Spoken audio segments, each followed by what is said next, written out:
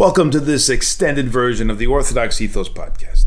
Today we will be examining the phenomenon and the dogmas of the contemporary ecumenical movement, and in particular, the dogmatic heresy concerning the body of Christ, often referred to as Ecumenism, from an Orthodox perspective.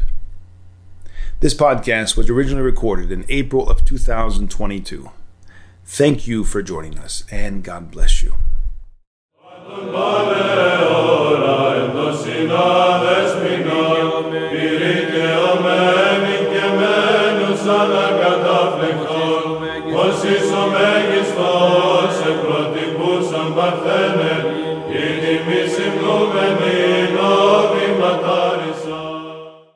God bless. Welcome back. Glad you're joining us on this Orthodox Ethos Extended podcast. Tonight we're going to be examining the ecumenical movement, in particular the phenomenon and the religious teachings found in the movement of ecumenism concerning the body of Christ, the teaching on the body of Christ, the incarnation throughout the ages. Let's go right into it, and we've got a lot to cover and a lot of questions I'm sure will be examined. You can see on the screen symbols that are ubiquitous now in the, of course, in the ecumenical movement, and we have passed at the now 22nd year of the millennium, the new century.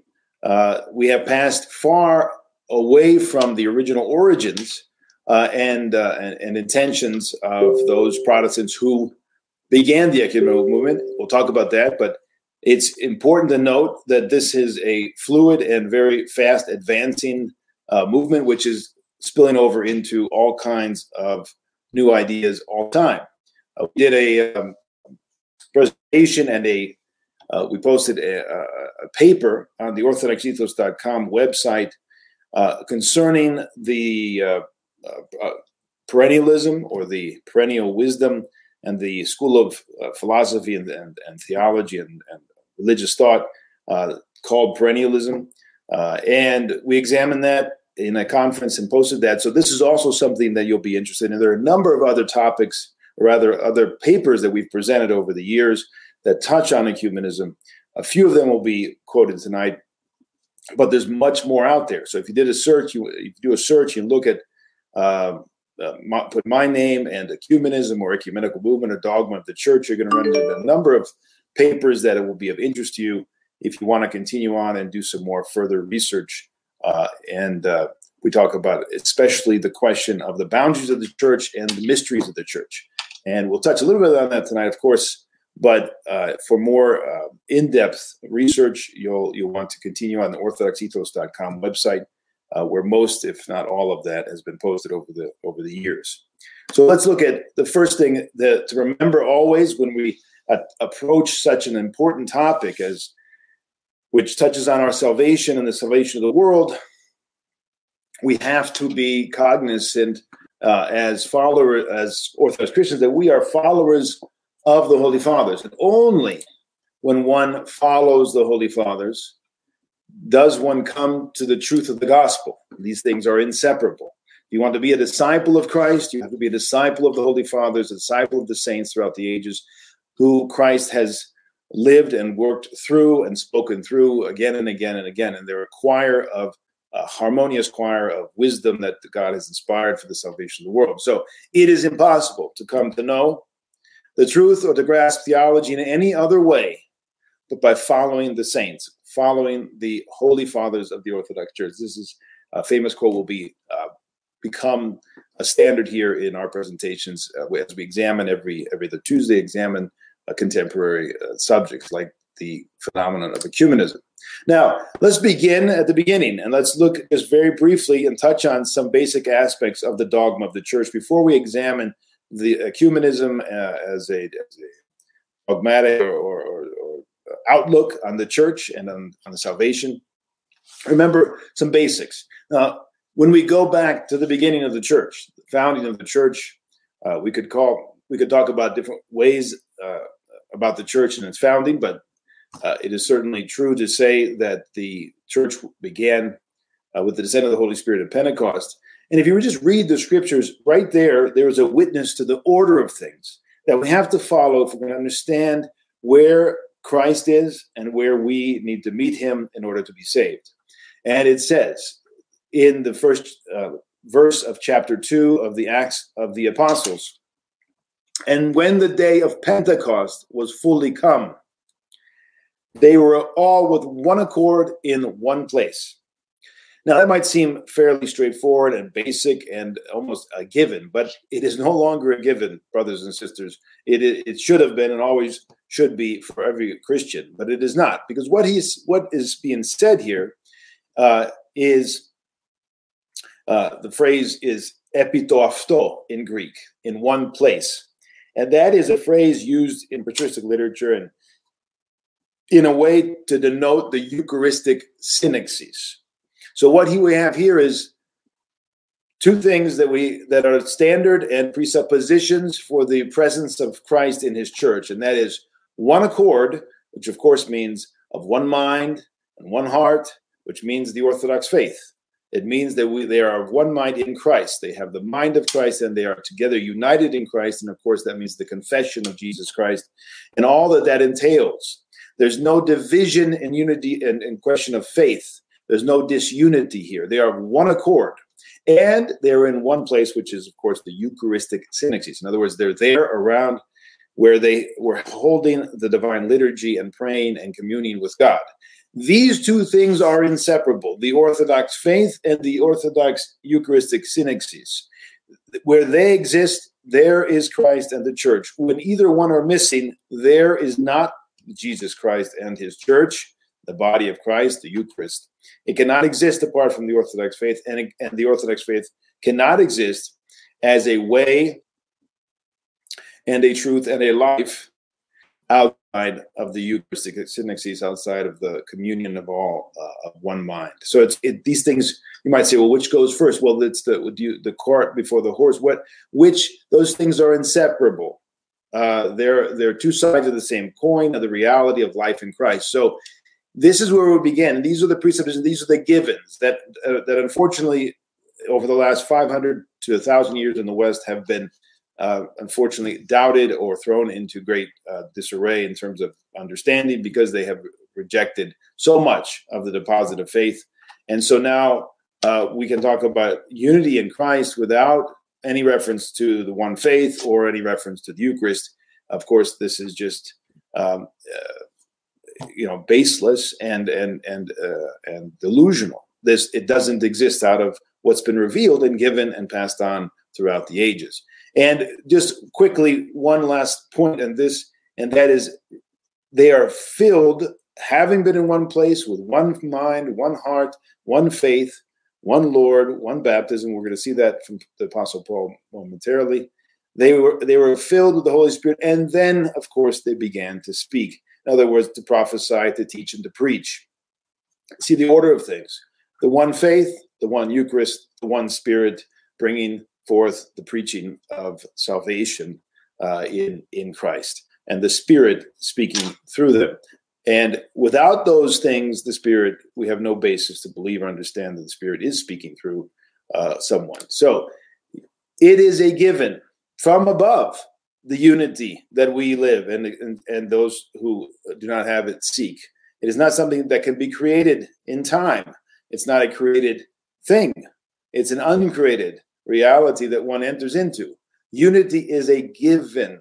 He gives and is given in the church. He himself, Jesus Christ, is the kingdom of God. He himself is the unity of the body of Christ. He's the one in communion that keeps it all together. And of course, that's from above. It's on high, given to us. We ascend in every Eucharist to heaven.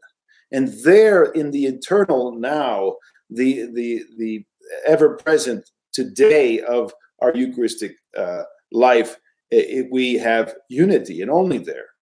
And so, and through there, I should say, unity is found only through Christ in the Eucharist. So it's a given.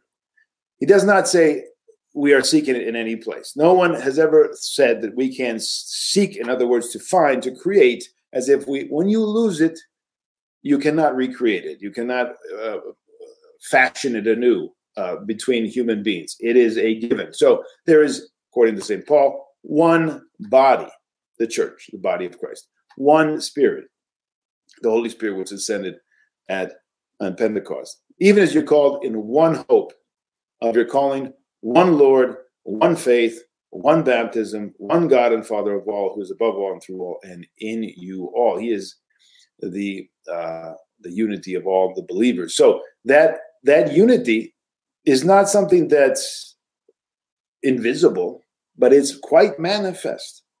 And it must be manifest because that is the implications and the reality of the incarnation, that he came, but he did not abandon us. He will be with us, he says, throughout the ages, right? He is present with us. Go, therefore, he says, and teach all nations. That should be make disciples of all nations. Baptizing them in the name of the Father and the Son and the Holy Spirit, teaching them, having them, they've been made disciples, which is the whole process of the catechumenate, purification, baptism, death and resurrection, communion, uniting themselves to Christ. They become disciples in that process, and then they are taught all things, to observe all things, all the commandments. In that context, again, in that context, our life in Christ is led and enjoyed and understood. These are the givens. He gives and is given in the mystery of the church and in the mysteries. It's he who is imparted. Whenever you say one person is baptized, that immediately means the church. It immediately means Christ. There's no such thing as a mystery, a sacrament outside of the mystery, the sacrament of the church. Those things are the same thing. They're the manifestation of the church. St. Nicholas Cavasla says the church is known in the mysteries. So it is not possible to know the church, the body of Christ, Christ himself, outside of the mysteries. The mysteries and the church are inseparable. Anyone who speaks about one being baptized or communing outside of the Pentecost, right? What we just said, first the faith, the Eucharistic assembly. Anybody who says, well, outside of that, there is Christ gives himself and is given, then they have confused and they've departed from the very basics here of the scriptures. It's a given, and in that context, we become disciples. In that context, we're taught. In that context, we are able to carry out all of the commandments by the grace of God. Teach them all things, he says, whatsoever I have commanded you, and lo, I am with you always, even to the end of the world. He is with us always. The incarnation continues. He did not come and leave. He took us with him into heaven, and he returned again on Pentecost, and he dwells in his body, the church. He is the church. He is the church. It's not that he has us or that we are the church.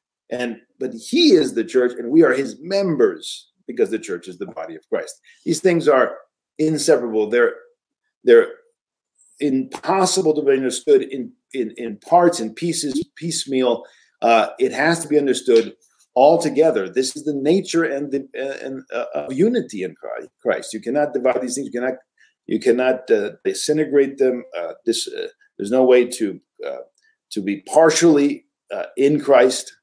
There's no way to be partially pregnant, right?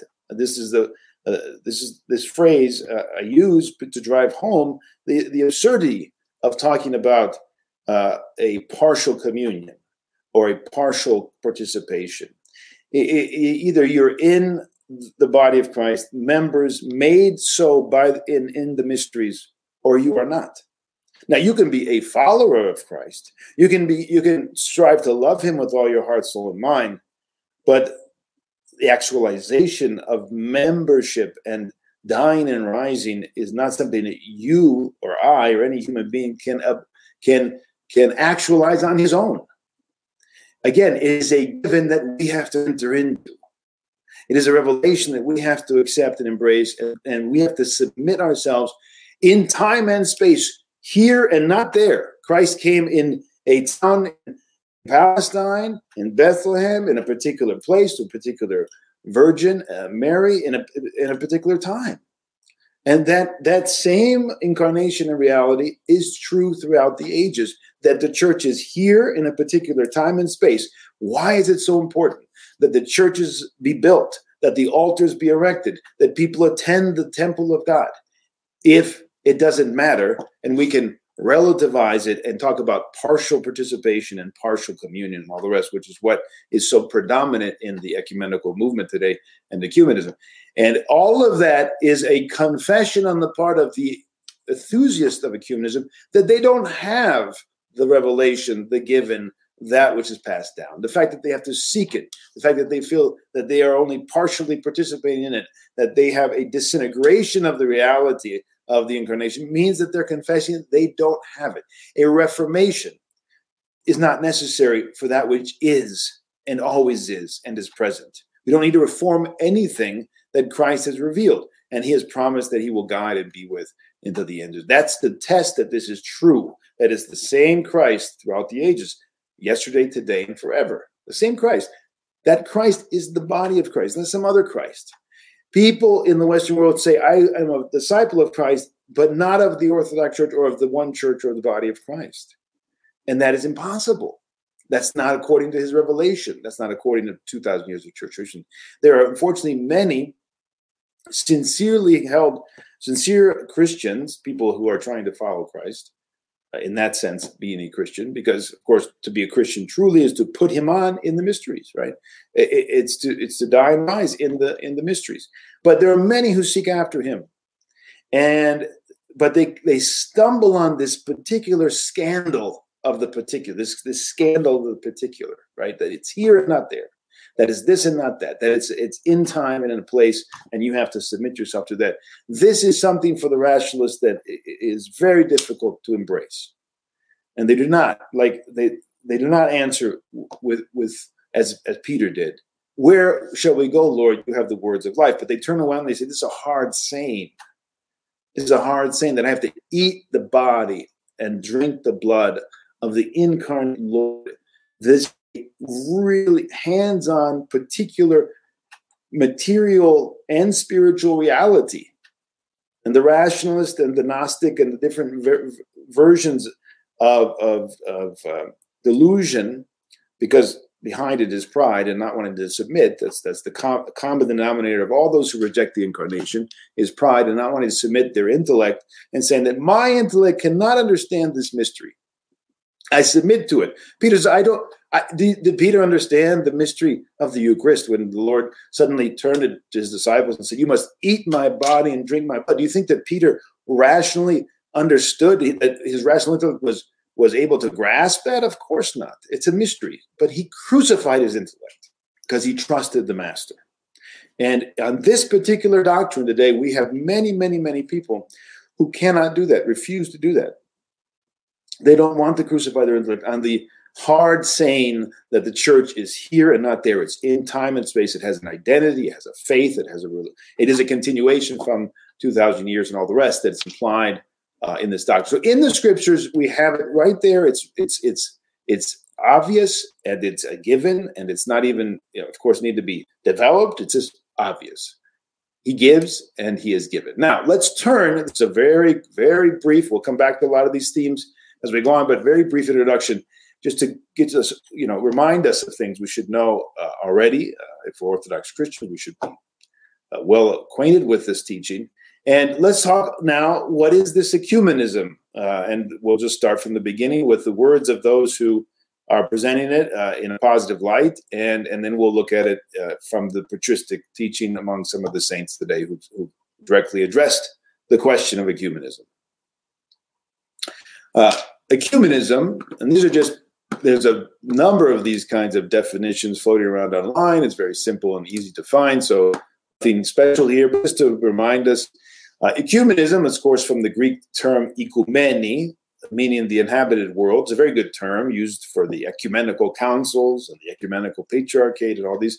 These are things that go back at least to the 4th century and the beginning of the embrace of the Romans, embracing the church and Christ, and then the Roman Empire eventually becoming identified as a Christian with Theodosius in 382. And so now the whole inhabited world, that means the Ecumeni, the Roman Empire, essentially, to a certain degree, is the the ecumenical field for the church. It's the place where the church now is being established and built up and all the rest. So this is the term goes back, and then we have eventually the ecumenical patriarch. It means he's the patriarch in the where the throne of the Roman emperor was in Constantinople, and he has the term as well, which has been disputed actually by some because of the implications that he is somehow over the other bishops, something that eventually the Pope will take up and make into a dogma, and essentially through that stance brought about the disintegration of church unity, walked away from the church, and exalting himself over the other bishops, which was an anathema to previous popes. But now I'm on a tangent. Let's get back. Ecumenism came to prominence in the 20th century as a coalition of like-minded groups seeking to restore religious communion, fellowship, communion, the same thing, that had been lost with the fragmentation of the church into different groups. That's one definition, one description floating around online. So immediately we see a different perception of the church, that the church can be fragmented. Therefore, we're not talking at this point about the body of Christ, which is a divine human organism, of course, can never be fragmented. That would be the end of it as a divine human organism. So the Lord said very clearly, the gates of hell will not prevail against my church. And so division of the church is impossible, only departure from the church. Division is impossible according to its nature. It's not a question of history or people. It's according to God's promises and his revelation of what this is, this church. What is this church? It's a divine human organism. So immediately we have a heretical view, essentially. It's a departure from Christian teaching that the church can be fragmented at all is impossible. Christ cannot be fragmented. Is Christ divided? St. Paul famously said, is Christ divided? No, of course not. So the fact that we're restoring communion that have been lost means we're talking about something other than the body of Christ. We're talking about people who walked away from the body of Christ and them seeking to be in communion with one another and also with the church. And then the whole question of how that comes about, which we're not going to get too much into tonight, which is a very important part of this discussion, but it's probably beyond the pale for tonight. That comes to play. But the very idea that we've lost communion, yet we're all in the church and the church is fragmented, that whole idea, of course, is impossible to reconcile with the revelation of Jesus Christ. Another attempt at defining the ecumenical movement, that it seeks to recover the apostolic sense of the early church for unity and diversity. Again, something's been lost, an apostolic understanding of unity and diversity, the early church's experience. We need to recover that. Again, something that by definition of what the church is impossible if we're talking about the apostolic faith and church being in need of being restored and recovered. That's not the case. What needs to happen is people need to re-enter or enter and submit themselves to this reality which exists and is immutable and cannot be divided. Again, ecumenism in the movement is the movement to restore unity among the Christian churches and throughout the whole world. And so that's interesting because the second part points us now a little bit beyond the church, doesn't it? And I think that's where we're at now after 130, 40 years, depending on when you want to date the beginning of this modern movement, 1910, 1920, probably really in the late 1800s, as you'll see. In any case, now we're moving beyond the Christian church and we're talking about the whole world being united, which is the question entirely, isn't it? But we practice it says here, we practice this ecumenism by praying together. We'll look at that. We'll look at what does the church fathers say about praying together with those who are not in the body of Christ. Serving the community together and honestly searching for God's truth together. So all of these definitions point to groups of people who've lost their way, who've lost the revelation or the given, the unity that's a given. They've walked away from it, or they've been taken away from it. They've been deceived.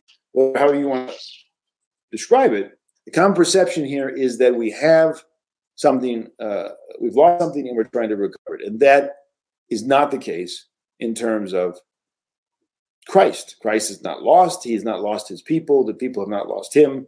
In other words, his body, his members of his body. That's impossible. But people can certainly walk away from it. And that's happened repeatedly throughout church history. Now, let's look quickly based on at the modern origins, the missionary origins of modern ecumenism. This is taken from a book that I've written. We'll talk about that at the end of this little section. You can get that online or even download it. I think it's for free online. It's also for sale as a book. And we're going to go quickly through the real basic, just excerpts to orient ourselves. Where did this come from, and where was it established, in what context, in what perspective, to better understand why it is what it is and how it differs from the Orthodox Church. So it really begins in the 19th century.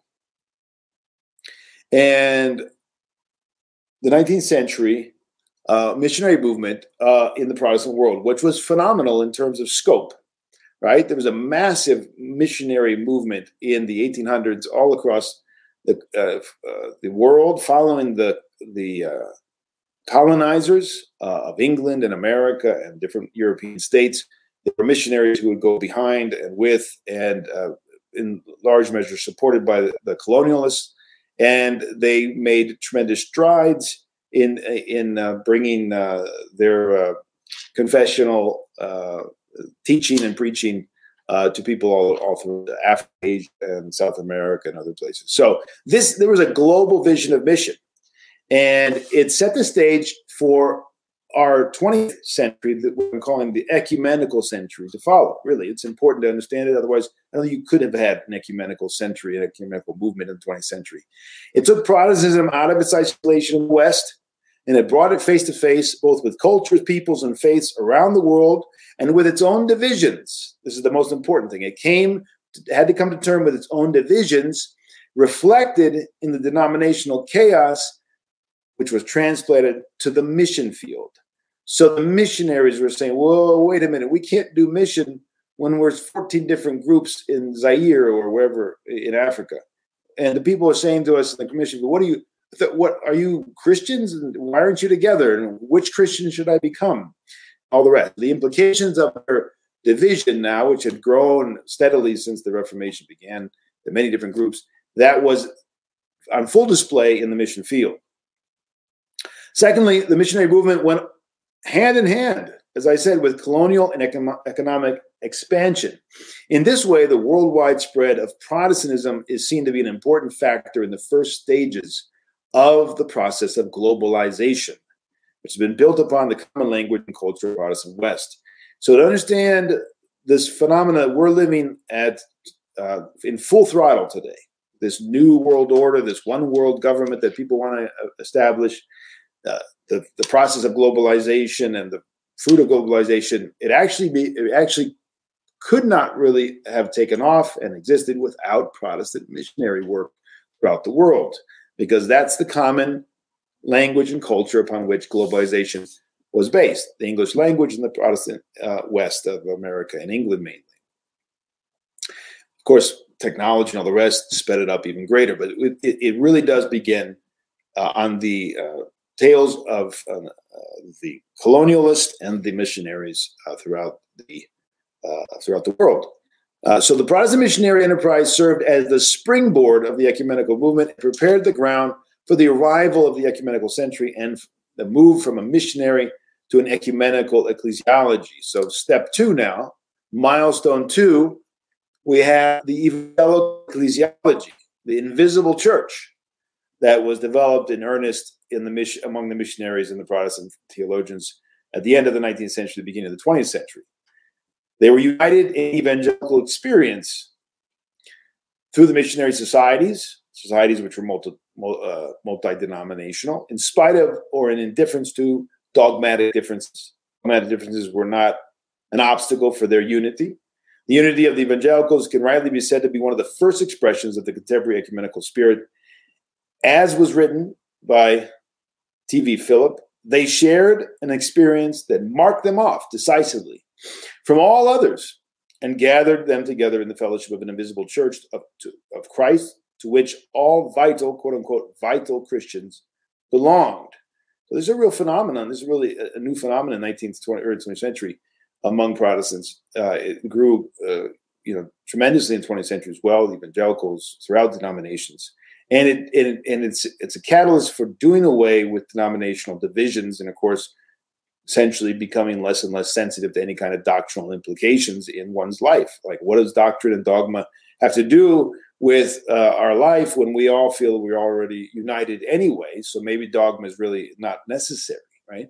It was not a matter of, the experience was not a matter of theological reflection, but rather of general experiential crisis. So they came up, and it was embraced, this idea that theologies could divide. If theologies could divide, and that was the experience of Protestantism for hundreds of years, and of course with Catholicism, well, experience could unite. So this was a liberating, in quote unquote, liberating time for a lot of Protestant Christians. They felt that there was just so much expectation from this mission endeavor, and so many fruits had come quickly to restore a kind of unity on the ground among Protestants, which they did not have, of course, through wars and divisions and schisms that had been growing steadily since the Reformation. So this evangelical ecclesiology, as we said, that experience is paramount. It came to bring an end to the denominational walls, and Christian unity came to be based on a subjective experience. This is very important. Christian unity based on subjective experience, divorced from theological truth, dogma. Okay, this meant that the divisions of a doctrinal or ecclesiological nature were to be overlooked for the sake of an unclear ideal of, quote, Christianity. And what does that mean exactly? It's not so important. It's an experience, so we don't have to define things. Just let's move on, because we have a lot of work to do in the mission field. In this way, the unity of theology and experience, life and truth, were rent asunder. The door was flung open to the creation of a church within and transcending the churches, a church within and transcending the Protestant denominations, a kind of super but invisible church made up of all vital Christians possessing special traits. That was very encouraging, probably very full of pride, right? I'm special, and they don't have what I have, and we're special people, we're special missionaries, we're special experiences, and special knowledge. So this is part 2. Now we go to milestone 3. End of the 19th century. This is very general, of course. We're just talking about general themes, general approaches here, and very from 1,000 feet up, but giving you a sense of this historical process which brought about the birth of the ecumenical movement. What we see developing out of those same missionaries and those missionary societies are other things like the YMCA, very big in the early 1900s, and the student Christian movements, very important to especially European Protestant Christians. Inspiration of the ecumenical generation. These were the future leaders of the ecumenical movement. They were coming from these movements, and they're very important in the development of the future ecumenical movement. So there were student movements all over the place in many lands, and they had coalesced in the World Student Christian Federation. John Mott, the famous John Mott, if you know a little bit about Protestant missionary history in the early 20th century, the symbol and prophet of the transition from evangelicalism to ecumenism, and the man responsible for the federation, he wrote the following the day after its foundation. So the day after they start this student Christian federation, all these different groups, and they're very excited, he says the following. And here he is on the left. You can see a picture of him as a young man and then as an old man. He lived from 1865 to 1955. And it's very interesting that underneath in this memoriam, of course, is the famous phrase that they're going to take from the Gospel of John and they're going to use in the ecumenical movement, that they all may be one. Now, we could talk about that. Unfortunately, their interpretation of it is not patristic. It's not as we understand in the Orthodox Church, and the Church Fathers have understood it. And unfortunately, Orthodox leaders have bought into this idea that this is a prayer of our Lord himself for the kind of unity to be sought and found that we said is a given, right? So this is a given unity by God to his disciples It's a unity in theosis essentially, right? It's for them to be united in God. That's the prayer that his disciples. So it's a given unity to the body of Christ, and not something that is to be found among those who've departed from the body of Christ, and separate from the body of Christ, as if one can create that outside of the continuation of the incarnation, which is the church. He said, the federation will unite in spirit the students of the world. And in doing this, it will be achieving a yet more significant result, the hastening of the answer to our Lord's prayer, that they all may be one. You see the interpretation here, not the patristic interpretation. In doing this, it will be achieving, that we're going to achieve this. We're going to make this reality through our student movements and our missionary societies. We're going to bring this about as if it's something that needs to be created. It doesn't exist.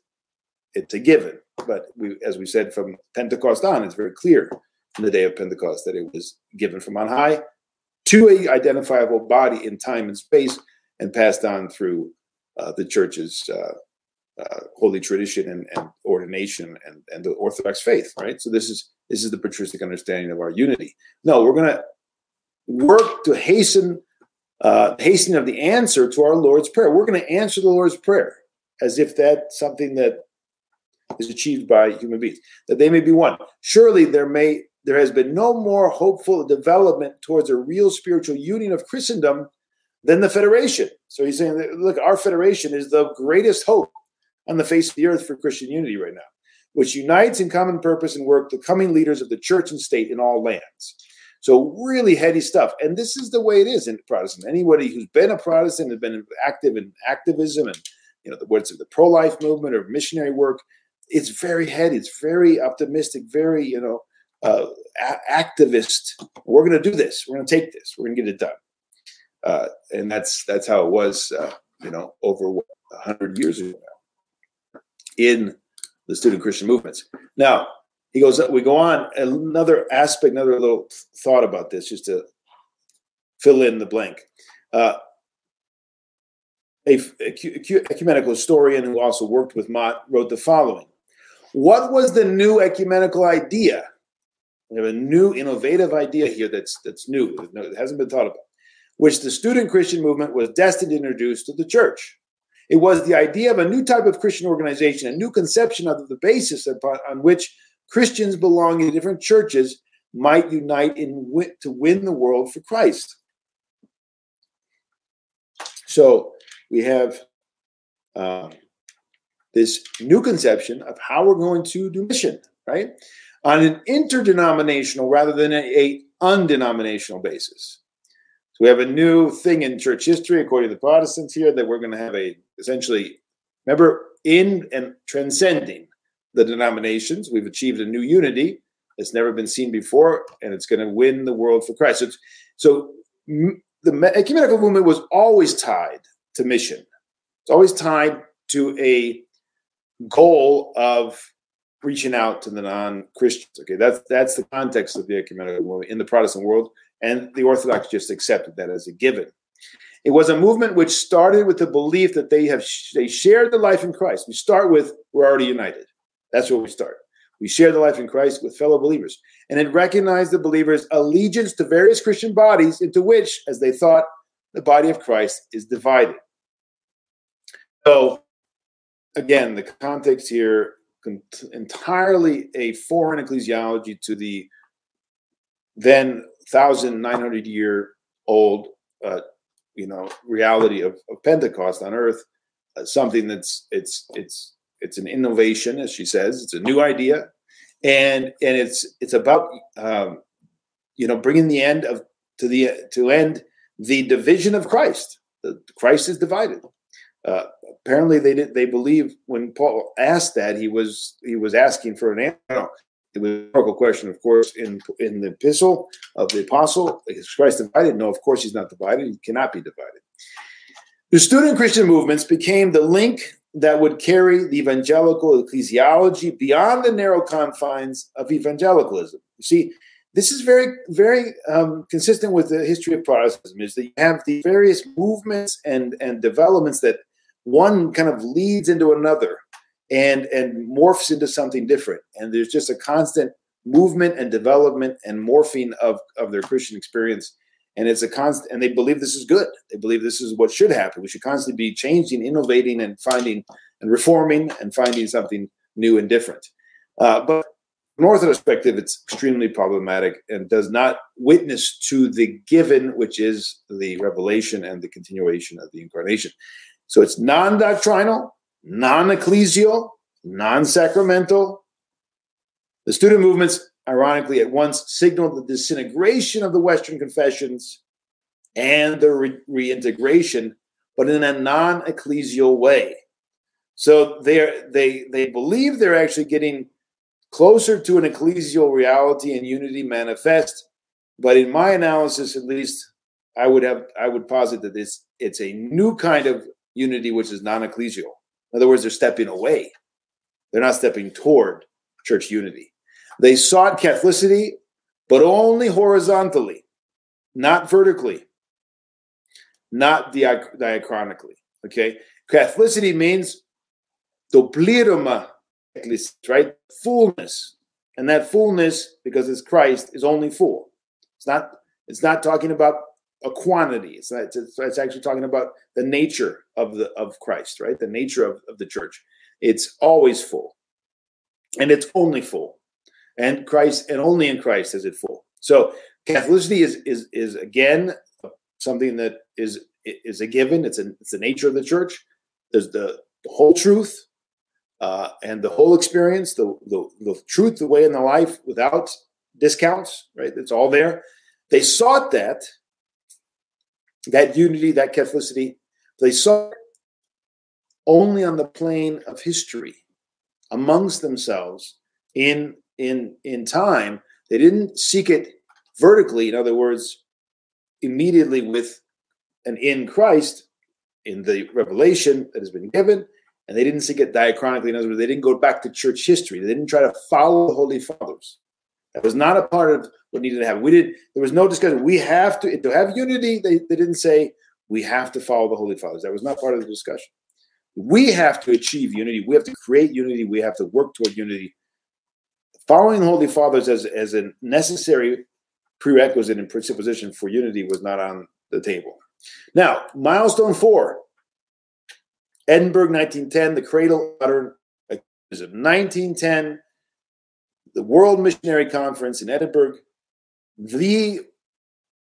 confessed by all, the beginning really in earnest of the modern ecumenical movement.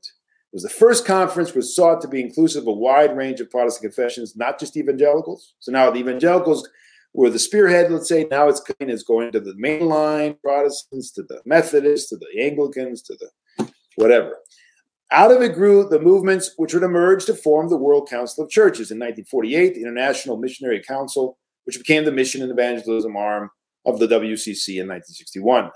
And other faith and order also was going on and developing immediately after this. Convinced that God was calling them to world evangelization, the Edinburgh delegates saw church divisions as a mission weakness and unity in mission as a divine imperative. But it's always in the context of achieving success in the missionary field. So there's no discussion here of doctrinal unity. That doesn't really happen in need for the doctrinal unity, right?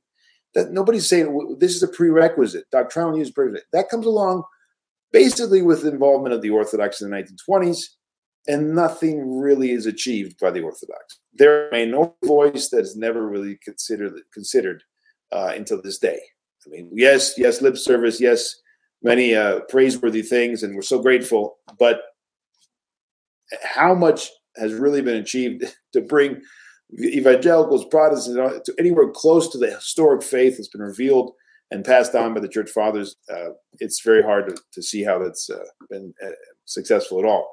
Here and there are people who, of course, have warmed to theological ideas, but that doesn't mean conversion. That doesn't mean repentance. Doesn't mean true unity in Christ. That means, on a, again, horizontal plane, we have a alpha unity, human unity, which is very fragile.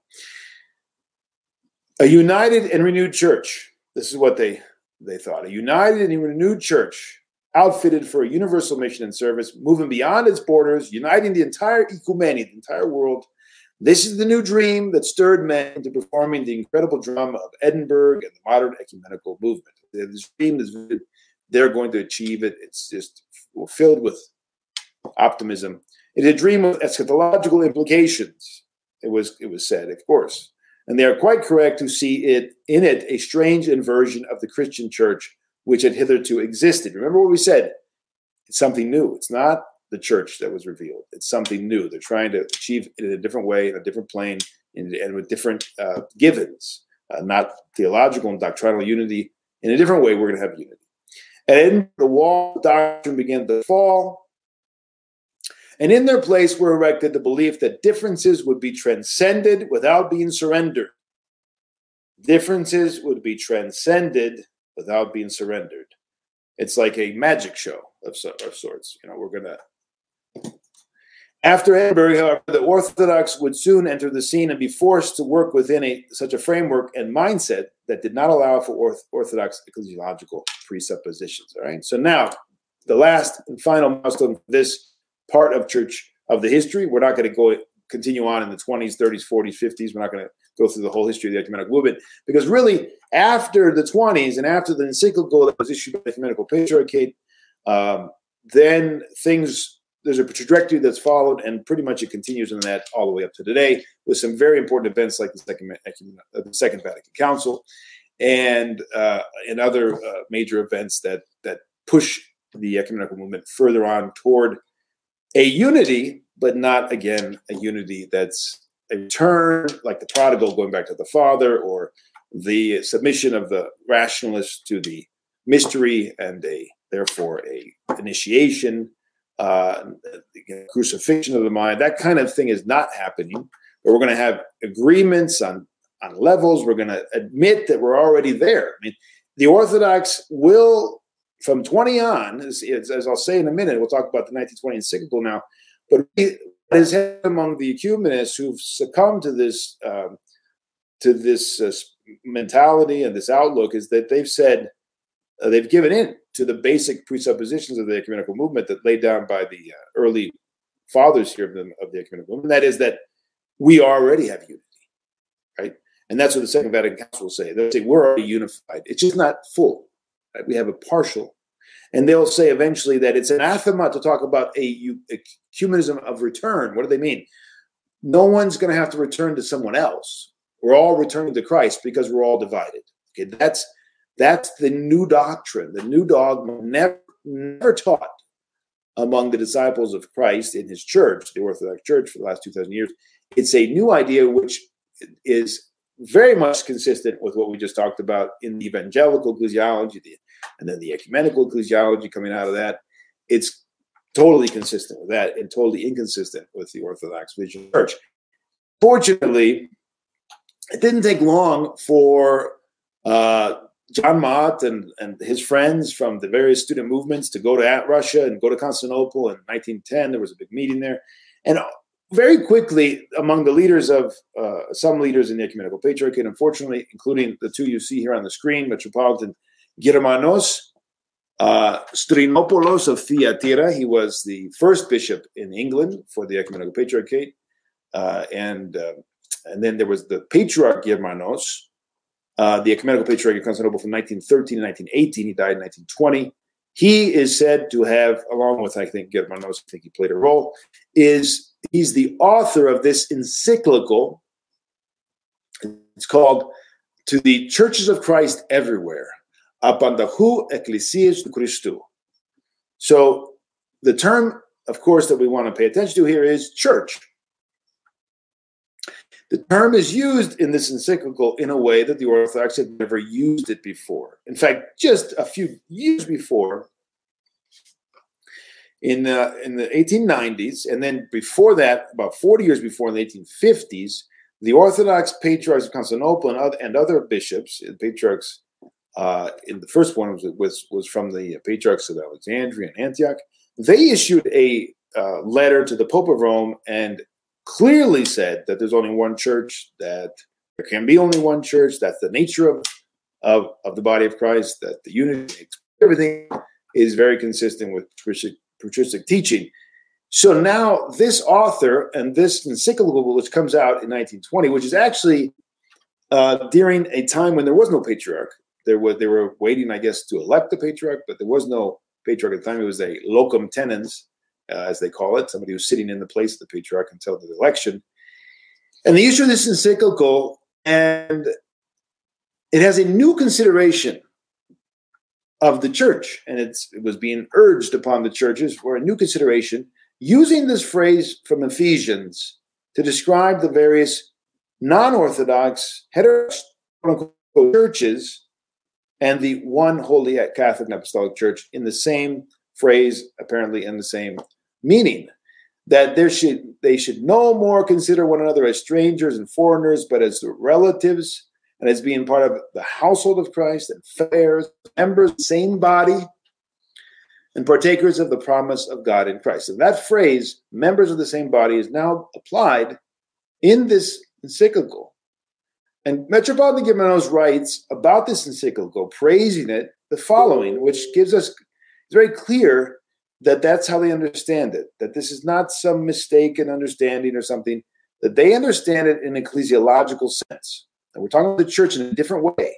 And he says, how wide the conception is which the encyclical teaches at this point becomes clear in that it widens the notion of the relationships between the members of a single church.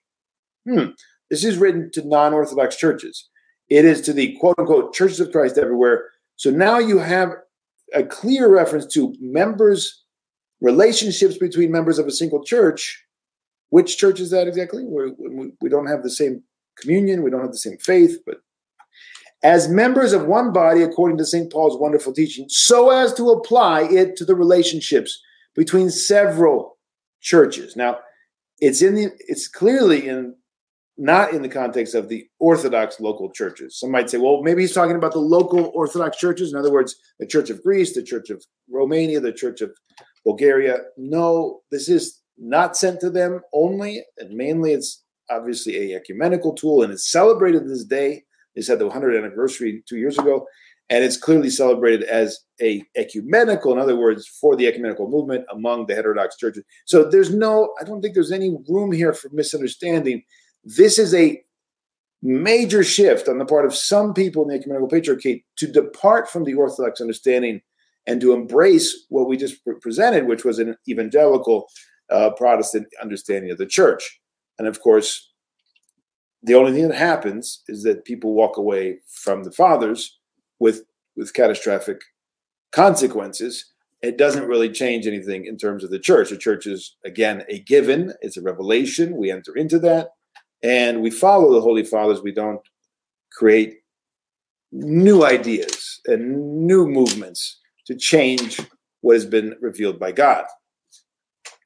In widening the notion of the church to include bodies neither ecclesiastically, sacramentally, or dogmatically in communion with the Orthodox Church, Metropolitan Germanos, or Patriarch Germanos, is in perfect harmony both with the foregoing evangelical ecclesiology, which speaks of a fellowship of an invisible Church of Christ to which all vital, quote-unquote, vital Christians belonged, as well as the succeeding ecumenical ecclesiology, which, although quite similar in its admission of an existing invisible, quote-unquote, mystical body of Christ, seeks a manifest unity in Christ. So now that the Orthodox are involved and other mainline Protestants involved, they're no longer satisfied with this church within and above and transcending. They want to manifest unity. They want to take this given unity everybody acknowledges, like we're all one in Christ, right? But what does that mean? Well, it's not manifest, but we're all one in Christ, right? It's a new ecclesiology. Okay, but that's nice, but that's not enough. We need a manifest unity in Christ. So on both counts, we have a new teaching, a teaching that is not the teaching of the Holy Fathers. We don't believe and have never believed that it's possible to be united in Christ without a manifest unity like the evangelical experience, that you can have dogmatic differences, you can have actually opposition in terms of dogma and doctrine, that you have, in other words, falsehood, you can have chaos in terms of the revelation, who Christ is, what the church is, what it means to be in Christ. All those things can be wildly opposed or not expressing the same belief, and yet you can talk about the same experience, the same Christ, the same church, because that's the revelation. The revelation is a given. So if you can't have those differences and talk about the same experience. Experience and theology are inseparable. Life and faith are inseparable. But here we have a division. So neither that nor the new version, which is we're going to manifest that unity which exists as if it's not already manifest. I mean, it's a given, it's Christ, and it's manifest. That's the incarnation. So we're doubting the incarnation, essentially, right? We're doubting that the incarnation continues. We're doubting the words of the Lord that he will be with us always. We're doubting that it's one Lord, one faith, one baptism. We have to manifest that. It doesn't exist right now. We're going to make it real. We're going to manifest it. Okay, so that's going on. And unfortunately, it's unmistakable that this encyclical is in sync with that whole mentality that already existed. The 1920 encyclical has wrongly been hailed as a prophetic and groundbreaking event, which not only ushered in the Orthodox into the ecumenical movement, but largely was responsible for the movement itself. That is not correct. That is a wishful thinking on the part of Orthodox ecumenists. Rather, the encyclical appears to be a reaction and a departure. It's a reaction to political and world events and a departure from hitherto cautious approach based on the experience of the Orthodox and Church's ancient canons. You got to remember, this is World War I, right on the heels of World War I, which was very traumatic for all of Europe. You know, probably the worst, obviously the worst to that point in terms of death and destruction and all the rest. So people are looking, and this is not an accident, right? This is a part of the whole 20th century. The 20th century continued the same kind of thing. We have massive wars, massive fear, massive destruction, and then people run to do away with whatever is dividing them, regardless of truth or dogma. And that's I don't think an accident by any means. And so you have a departure, but it was more than just a departure. It represented a remarkable change of mind. I'm quoting now people in the ecumenical movement at the time. With the encyclical, the Patriarchate did not simply change its stance vis-a-vis the heterodox confessions. Of course, it's not that simple. It changed its understanding of the Orthodox Church itself. This is the major difference apart in the ecumenical Patriarchate in the 1920s, is you have a different perception of the Church itself. And it can't be otherwise, right? These things go together. Your understanding of the Church is going to, of course, affect and guide your understanding of those outside the Church among the heterodox. If you change your vision of the heterodox, you're going to end up changing your vision of the Church in the sense of ecclesial, in terms of the Church and what it is, right? We're going to change that. It's going to be inevitable. It's the same thing we're going to face going forward in terms of the religions of the world. People are going to say, once upon a time, people said, the religions are inspired by demons. It says in the Psalms.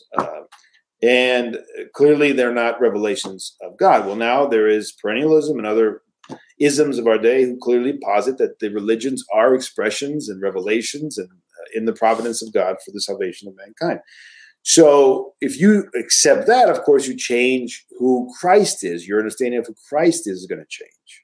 And that's exactly where we're headed, right? We're going to have people coming and saying, not deny Christ, but accept the religions as salvific. And that will be a denial of Christ indirectly.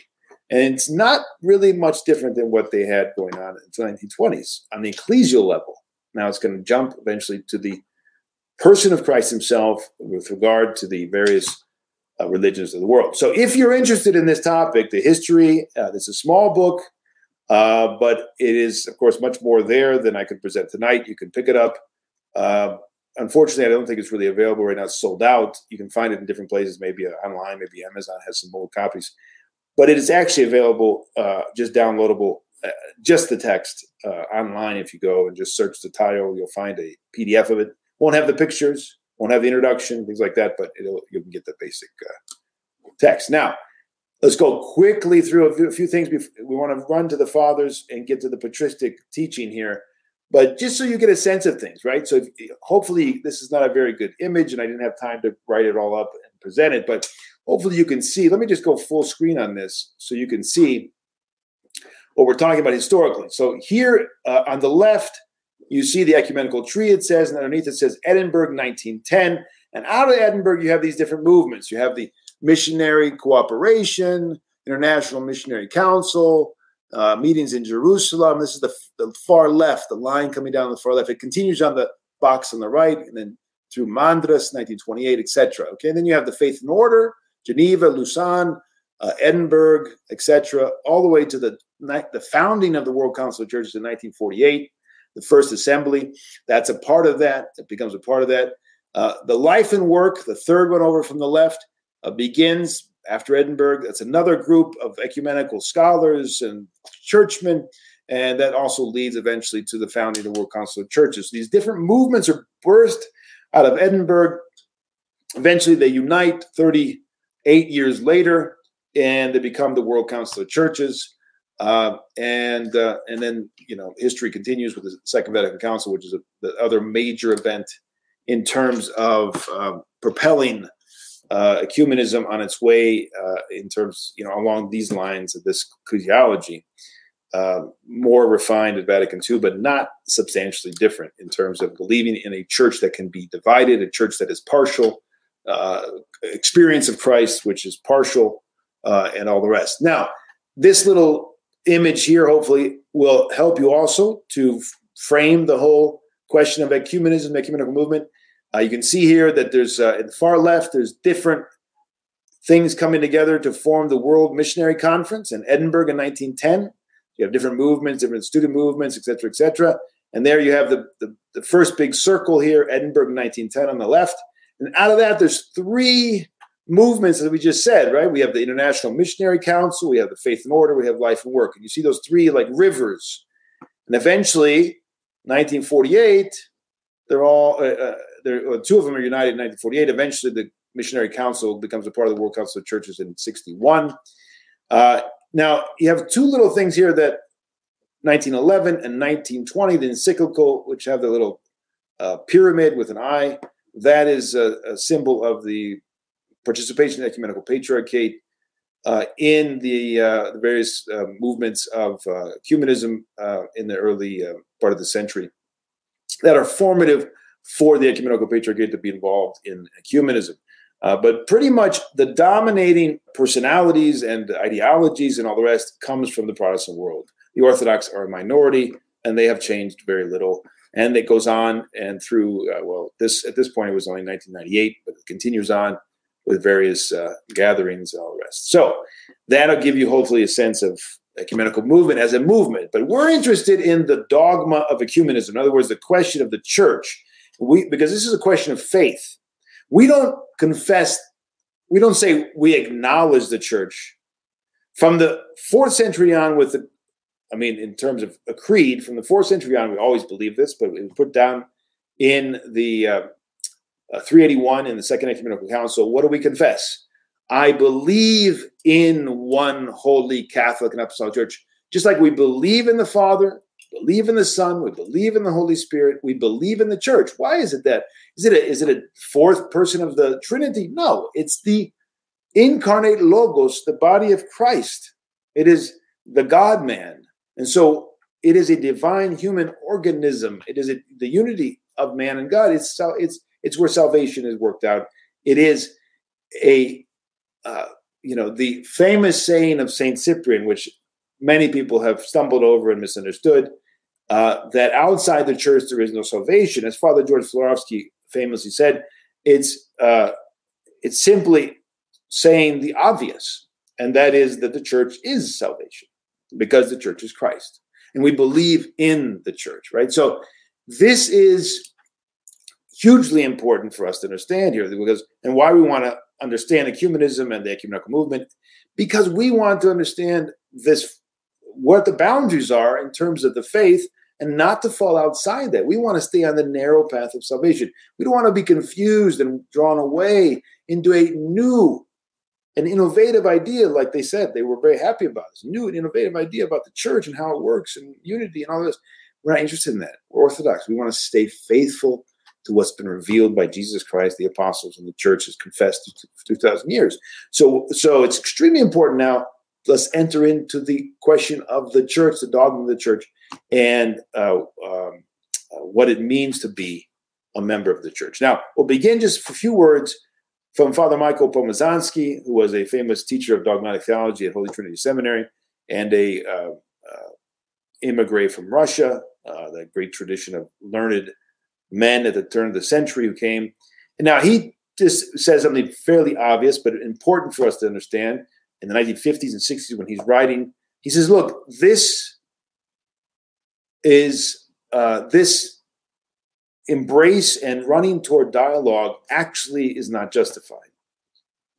We could talk about that. We've talked about it in the past. Very important to understand the proper understanding of Christian conversion and unity is not to engage in dialogue which is not in the sense of seeking answers from Christ, but in the sense of we're going to search together and we're going to find the truth as if it's not been revealed. Okay, so that's the kind of dialogue that's going on in the 20th century.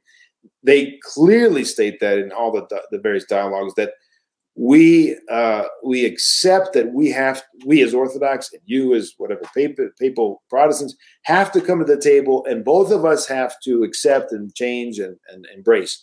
So that's a given in ecumenism.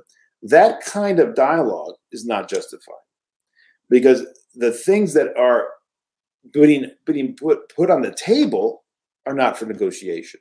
They're not. It's not possible for us to dialogue about that. We simply preach Christ crucified, present him, and it is between the person and the people and the leaders and Christ himself to accept the gospel and embrace Christ. That's not up for debate or negotiation on our part. That's our duty as Orthodox Christians to simply preach and teach and present the faith. So, unfortunately, the ecumenical movement is not occupied with the question of the unity of faith, as we saw. It's mainly about mission. We have a unity already. Let's figure out how we can do mission together. But with the aim of participating in the proposed plan of an epical, a very massive reconstruction of human society. That's what's going on in the 20th century. Globalization and all of the other that's we're ending up in transhumanism. All of that is a process of the 20th century of reimagining, refashioning, reworking the old order and bringing the new order, right? That's what he saw very early on and is talking about here, that this is what it's all about. Nonetheless, he says, sooner or later, the question of the foundations and the scope of Christian faith in this attempt at union will have to arise. In other words, we will have to come to terms with the fact that our participation is impinging upon and undermining the question of Christian faith, and it has to be addressed. It is our obligation to show why this movement cannot be justified. In other words, we have to come and spend time. This is very important. The Orthodox have to give a witness to the nature of the problem here, because clearly they did not understand it among themselves, the Protestants and the others, and teach through example and word why this dialogue is unjustified.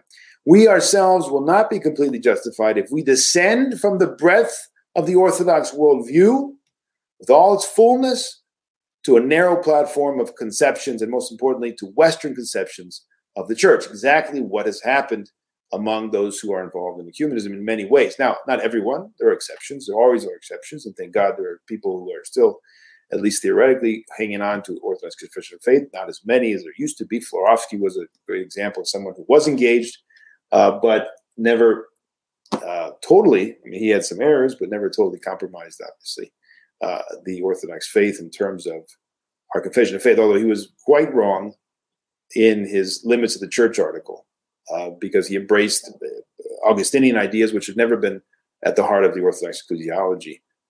So in any case, he's saying, look, if you go there and you adopt those, well, there's not going to be anything positive coming out of it. And that's largely what has happened, especially after Vatican II. Now, a word about this aspect of things, and it's been, as you saw, and it's been much more the case since the 60s, 70s, 80s, ecumenism's always been about the sociological horizontal plane. This earth, this life, and our working together to make it a better place, to make it a unified place, to bring the gospel, the English, the early missionaries were bring English to the natives. We got to teach them English. We got to teach them culture and, English and American culture. And then we've got to make them Christians. It was this multifaceted kind of inculturalization of Western society into the world. That's from the very beginning been the tone set by missionaries. There was nobody said, well, wait a minute, that's not really right, is it? But no, that's fine. That's who we are. We're going to bring that. It's again, a big part of why we have globalization today. And it's reaching such degrees today with talk of one world government, one world new order, and all the rest. It's based on that massive missionary drive in the 19th century. So this is what's going on in ecumenism throughout the 20th century and today. It distorts the church, turns her earthward to the sociological plane. It brings it from the spiritual and the dogmatic plane and makes the church something that's serving man in this life, right? And we hear that all the time. The church should be about helping people. The church should be about, the philanthropic work, of course, as a fruit of our life in Christ, not as an aim and as an end of our life in Christ. And then that's the great distortion. And it is playing and bringing about the ascent and the rise of the spirit of Antichrist, because he will direct all of the attention to this world and saving people from the troubles and the sicknesses and the wars of this world without any talk about eternal life as the aim of the life of the church. It'll be a total distortion of the church to make it earthbound and earthward. So this is what's happening largely in the ecumenical movement. And this saintly bishop who's reposed now, Metropolitan Pavlos, Paul from Athens, he says, I'm just going to read the second part. In Orthodox theology, we do not have a community of churches, because they were talking about making the community of churches. This contextual theology was the conversion of missions into a community of churches in mission. Okay, so he says, we don't have that. We have one holy Catholic Apostolic Church. The appearance of Christian missions emerging from a, quote, community of churches degrades the one church to a group of denominations that does not reveal the only truth and further degrades missionary work to what? To a sociological instead of a soteriological perspective. That's the first casualty. And of course, that's why it is so dangerous. And it is a part and parcel of the ascent of Antichrist, because the first victim is salvation. In Christ and for Christ, in the body of Christ. And that's the proof that this is satanic and demonic ultimately, because it takes people not into the body of Christ and initiation, which has to be the end of everything we do. If our preaching at the end keeps people in delusion outside the body of Christ, it doesn't bring an end to heresy. It doesn't bring an end to delusion and schism. If our preaching and teaching is ineffective to bring people to repentance, in other words, we're distorting it and therefore it becomes of this world, well, that, of course, is a proof and a confirmation that we've departed from the church and the Holy Fathers. And this is what ecumenism does. It deadens and it actually blocks the return, and it totally, in many ways, blurs the boundaries. And therefore, those who are outside of the boundaries of the church, they no longer see and understand their distance. But they have this idea that they're already in. And that's being done by Orthodox Christians many times. They're blurring the boundaries. They're intentionally saying salvation, participation is possible outside of the Orthodox faith, outside of the Orthodox Church, outside of the given and the revelation of Jesus Christ among the various earth-made denominations. And that is just not just an error, it's an anti-gospel. It's an anti-gospel at the end of the day.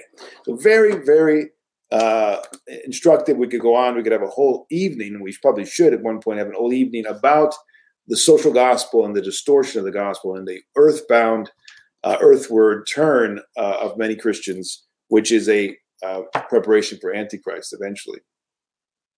Now let's turn our attention to what's become the most important way in which ecumenism talks about our unity, and that is a common baptism. Right? It's hugely important in the ecumenical movement. It's hugely important as a bridge. If we can all say that we're baptized, and that's what Vatican II does, it accepts the baptism of all Christians as somehow initiating, partially so, those people who've been baptized. And of course, baptism here doesn't mean immersion, which is what it does mean in Greek.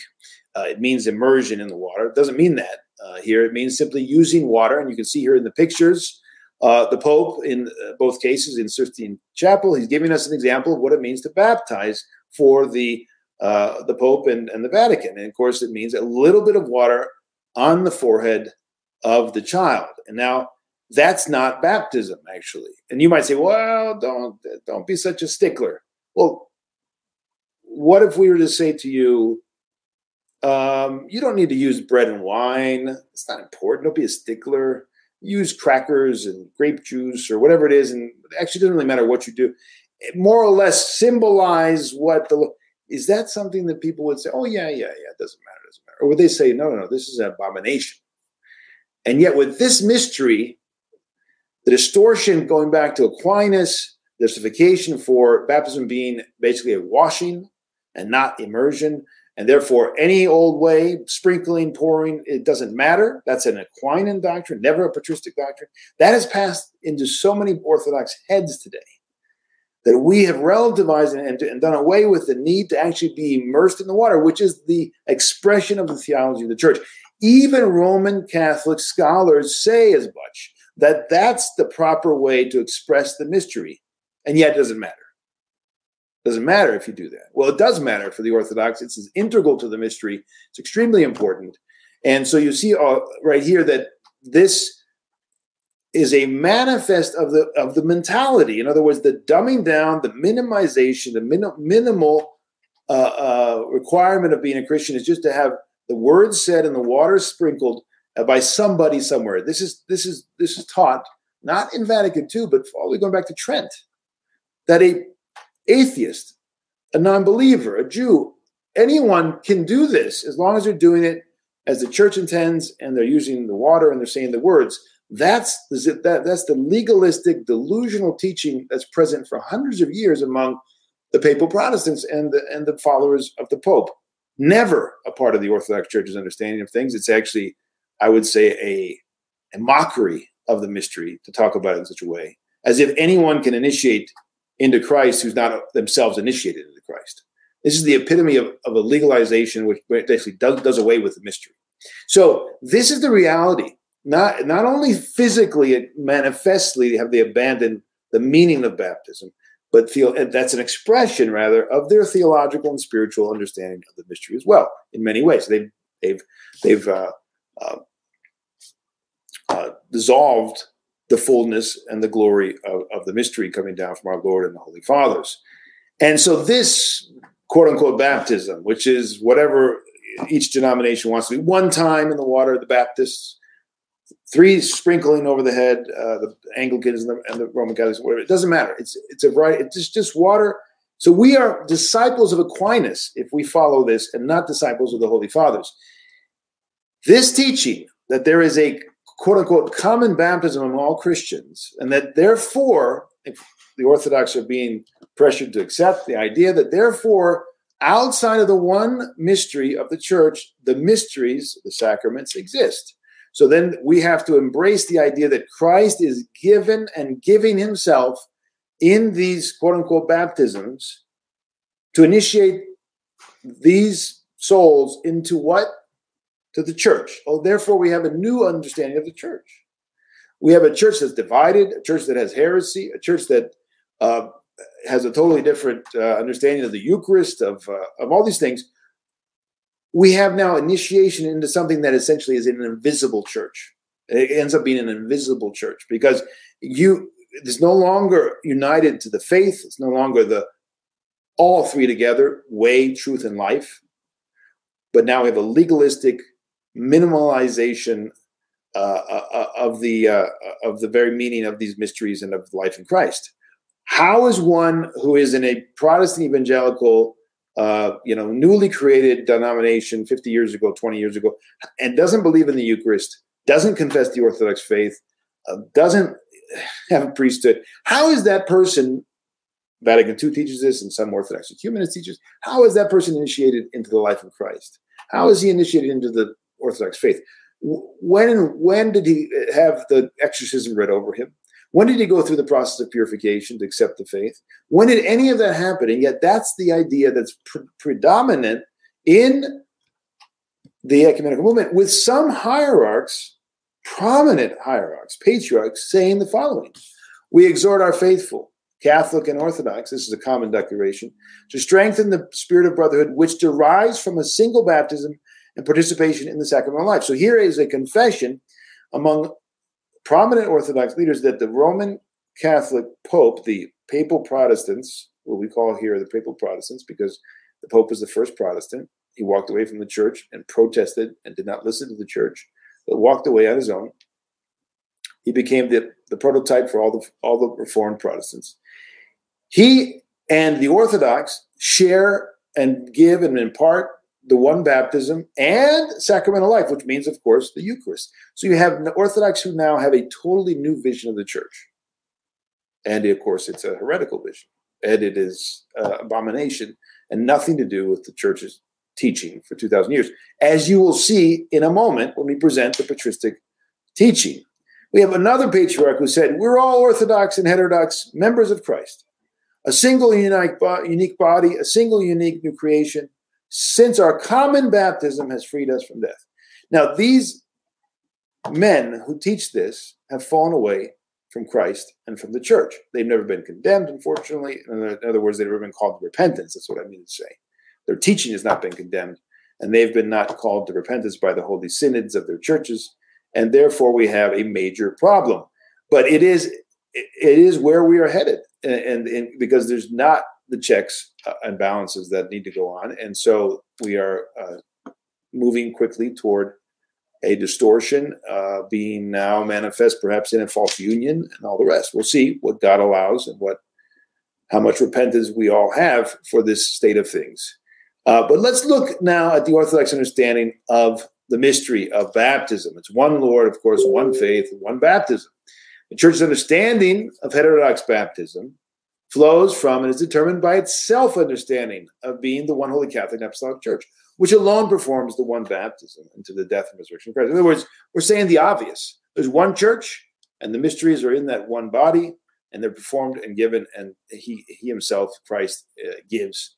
And it's just obvious. The minute we move away from that, then we have a new idea of what the church is. We moved away from the revelation that God has given us as to what his body is. And it's this church which performs the one baptism, of course, initiates into the death and resurrection of Christ. So this is so, for the church is known in her mysteries, as we said, right? The church is manifest in her mysteries. The minute you say the mysteries are there among the non-Orthodox, the church is there.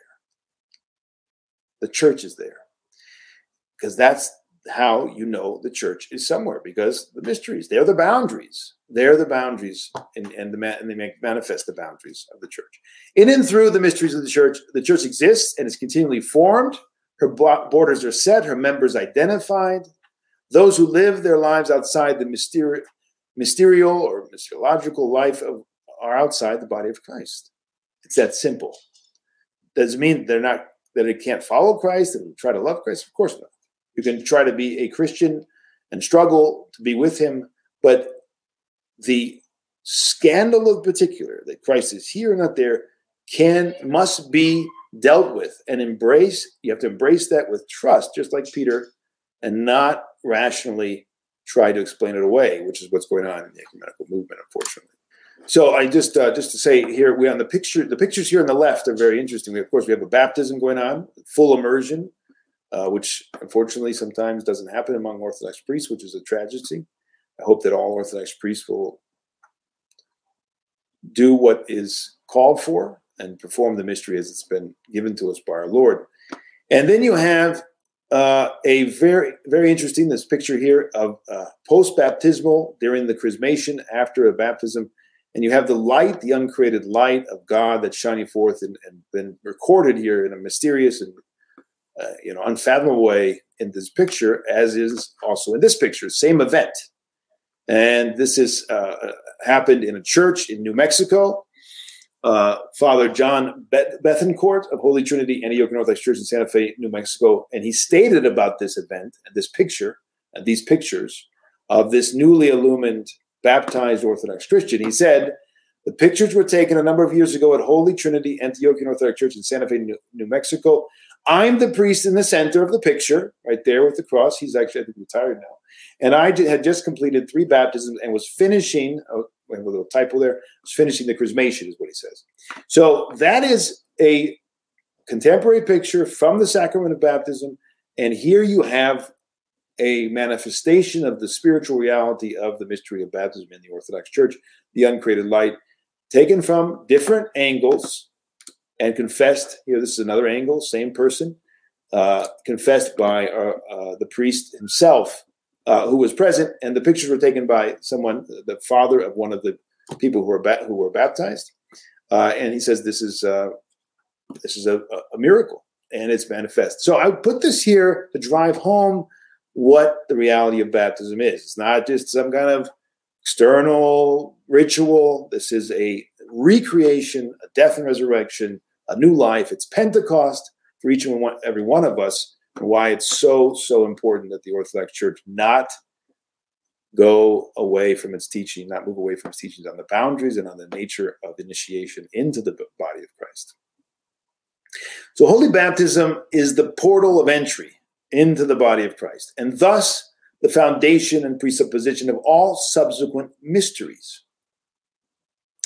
As the Lord himself has solemnly declared, except a man be born of water and the Spirit, he cannot enter the kingdom of God. Self-understanding of the church is expressed preeminently in the symbol of faith, but also in the eternal words, as we read before, of the Apostle Paul. There's one Lord, one faith, one baptism, one body, one Spirit, one God and Father of us all. To this unbroken unity belongs the Christian baptism. Upon this unity rests the unity of the church. The Lord, the one faith, the one baptism. These 3 integrate in the meaning of the one church and ensure her unbroken unity. It's really quite straightforward. We make a mess of it because we have another agenda, right? I mean, we meaning people today in our day and age. St. Cyril of Jerusalem said famously about the one baptism and the baptism of heretics in his day. This is 4th century.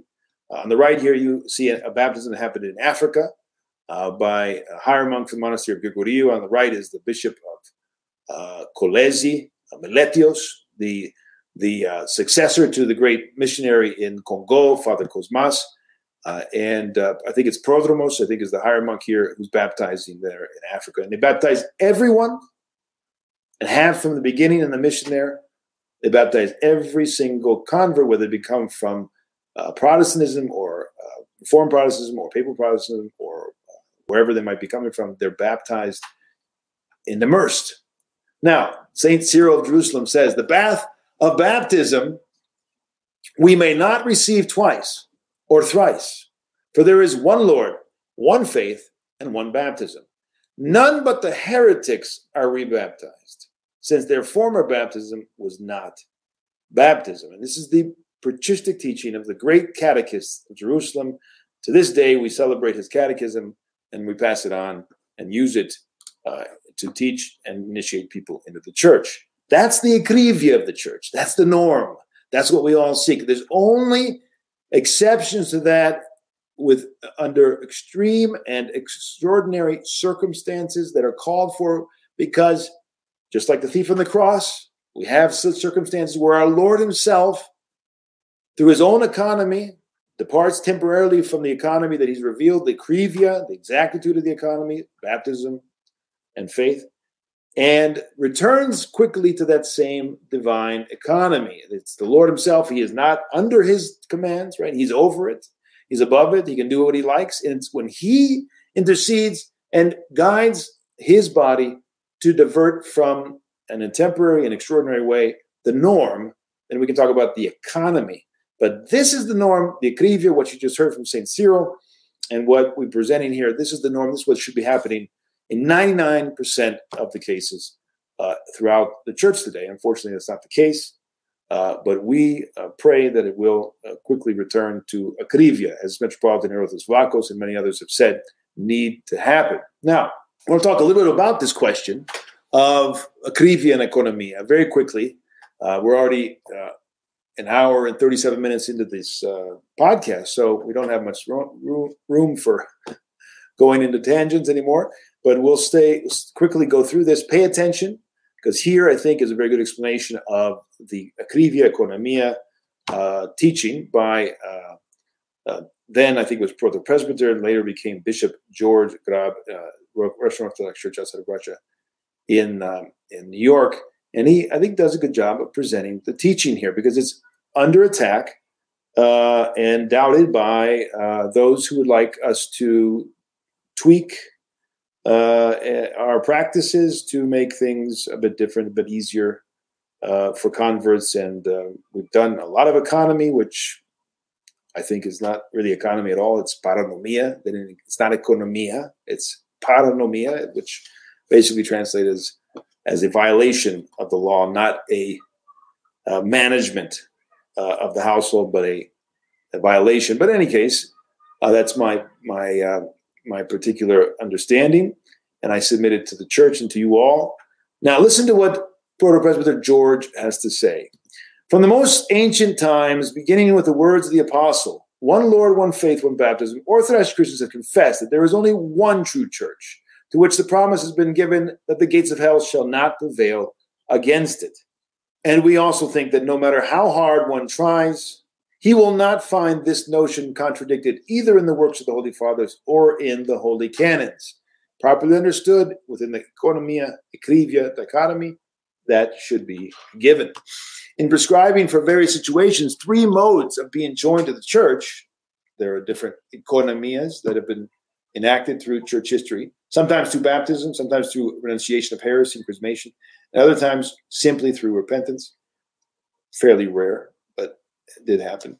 And there's actually a lot of work being done. Just a new book came out in Greek by a scholar talking about, for instance, the Seventh Ecumenical Council and the reception, and what that means and what's properly understood, because there's a lot of confusion today about the economia and how it's and why it's used and on what basis.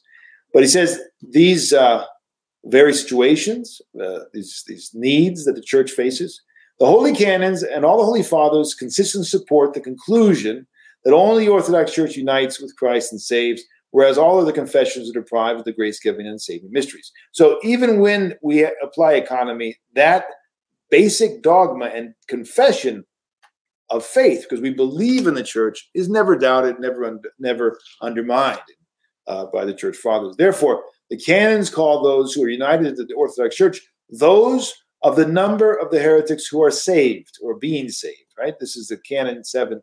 That's how they refer to those who are coming to the church from the heterodox. Likewise, the differing practices employed in uniting the heretics to the church do not in the least alter the eternal doctrine of the Orthodox Church, that she alone is true, saving, and the dove, quote unquote, Song of Songs, the dove and the unique mother of Christians. And that is she in whom all the eternal and life-giving mysteries are received to salvation, and who subjects those who are in heresy to great censure and punishment. Canon 68 of the Council of Carthage. This doctrine is expressed with particular vigor in the 46th canon of the Holy Apostles. Quote, we order that a bishop or presbyter who has accepted the baptism or sacrifice of heretics to be cast out. So if you accept it and you recognize it as a mystery, the canon is saying you need to be cast out, you need to be defrocked from the priesthood. What concord has Christ with Belial? Or what part has a believer with an unbeliever? Quote unquote. Now, the question is, did St. Cyprian, because this is what he's responding to in this portion, he's saying, people are saying, well, St. Cyprian, he changed the doctrine of the church. He's an innovator. He's the one who famously said there is no salvation outside the church. And so Father George is responding to this idea. And in this context, we're getting an explanation of economia akrivia. In the book of the Helmsman, quote unquote, the canonical answers of St. Timothy, Archbishop of Alexandria, very interesting document. He was at the Second Ecumenical Council, where the confession that we read every day, twice a day, 3 times a day, in where we say we believe in the church, right? The creed, the Nicene Creed, he was at that council, all right? So remember that. What he says here is very important, a great witness to the doctrine of the church. Now, he says, we find in this text by St. Timothy, Archbishop of Alexandria, an authoritative explanation that reception into communion without baptism is neither a contradiction of that doctrine nor an admission by the church of the grace of the baptism, consequently of other religious rites of heretics, but only an exceptional order of uniting those people of the church whom the prospect of repeating the baptismal rite, we're talking about the external rite, okay, actual immersion. That's why saints will go on later on and say that if that rite is not done in the Orthodox manner, it's not an immersion, then this economy is not possible. It's not permissible. The presuppositions do not exist.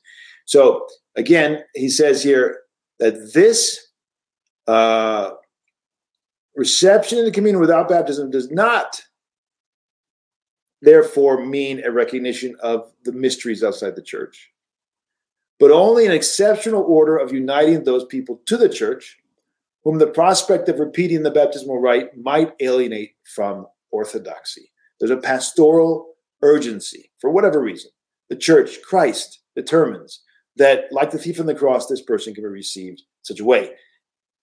The rite being performed, the external part having been performed by the heretics, therefore the church gives what the heretics cannot give, which is the grace of God. And that's universally confessed in the time of St. Cyprian and all the rest, that this is the case. Outside the mysteries and outside the body of Christ, the mysteriological grace of the mysteries are not present outside the church, as we've said again and again here tonight. Now, so the baptismal rite is not repeated, does not mean the mysteries exist, obviously, outside the church. So the question, why do we not baptize heretics in every case who turn to the Catholic Church? St. Timothy answers, if this were done, hardly any man would turn from heresy, since he would be embarrassed by the baptism. However, the Holy Spirit can also come by the laying on of the priest's hand and by prayer, as the Acts of the Apostles bear witness. So this is a clear exception to the rule, not the rule, and it has its presuppositions. It's not something that anybody can just willy-nilly say, oh, I think we'll baptize this time. Oh, I think we'll chrismate this time. There has to be an urgent pastoral need, and there has to be the rite already performed among the heretics, so that the baptism is not, the rite itself is not undermined. The externals have happened. Now the spiritual life is imparted, and that happens only in the body of Christ. One must believe that Timothy of Alexandria, who took an active part of the Second Ecumenical Council, is fully authoritative in explaining a principle which lay at the foundation of the seven canons of that council. So who are we going to go to figure out what that canon was all about? This is one person we're going to go to, and he gives us an explanation.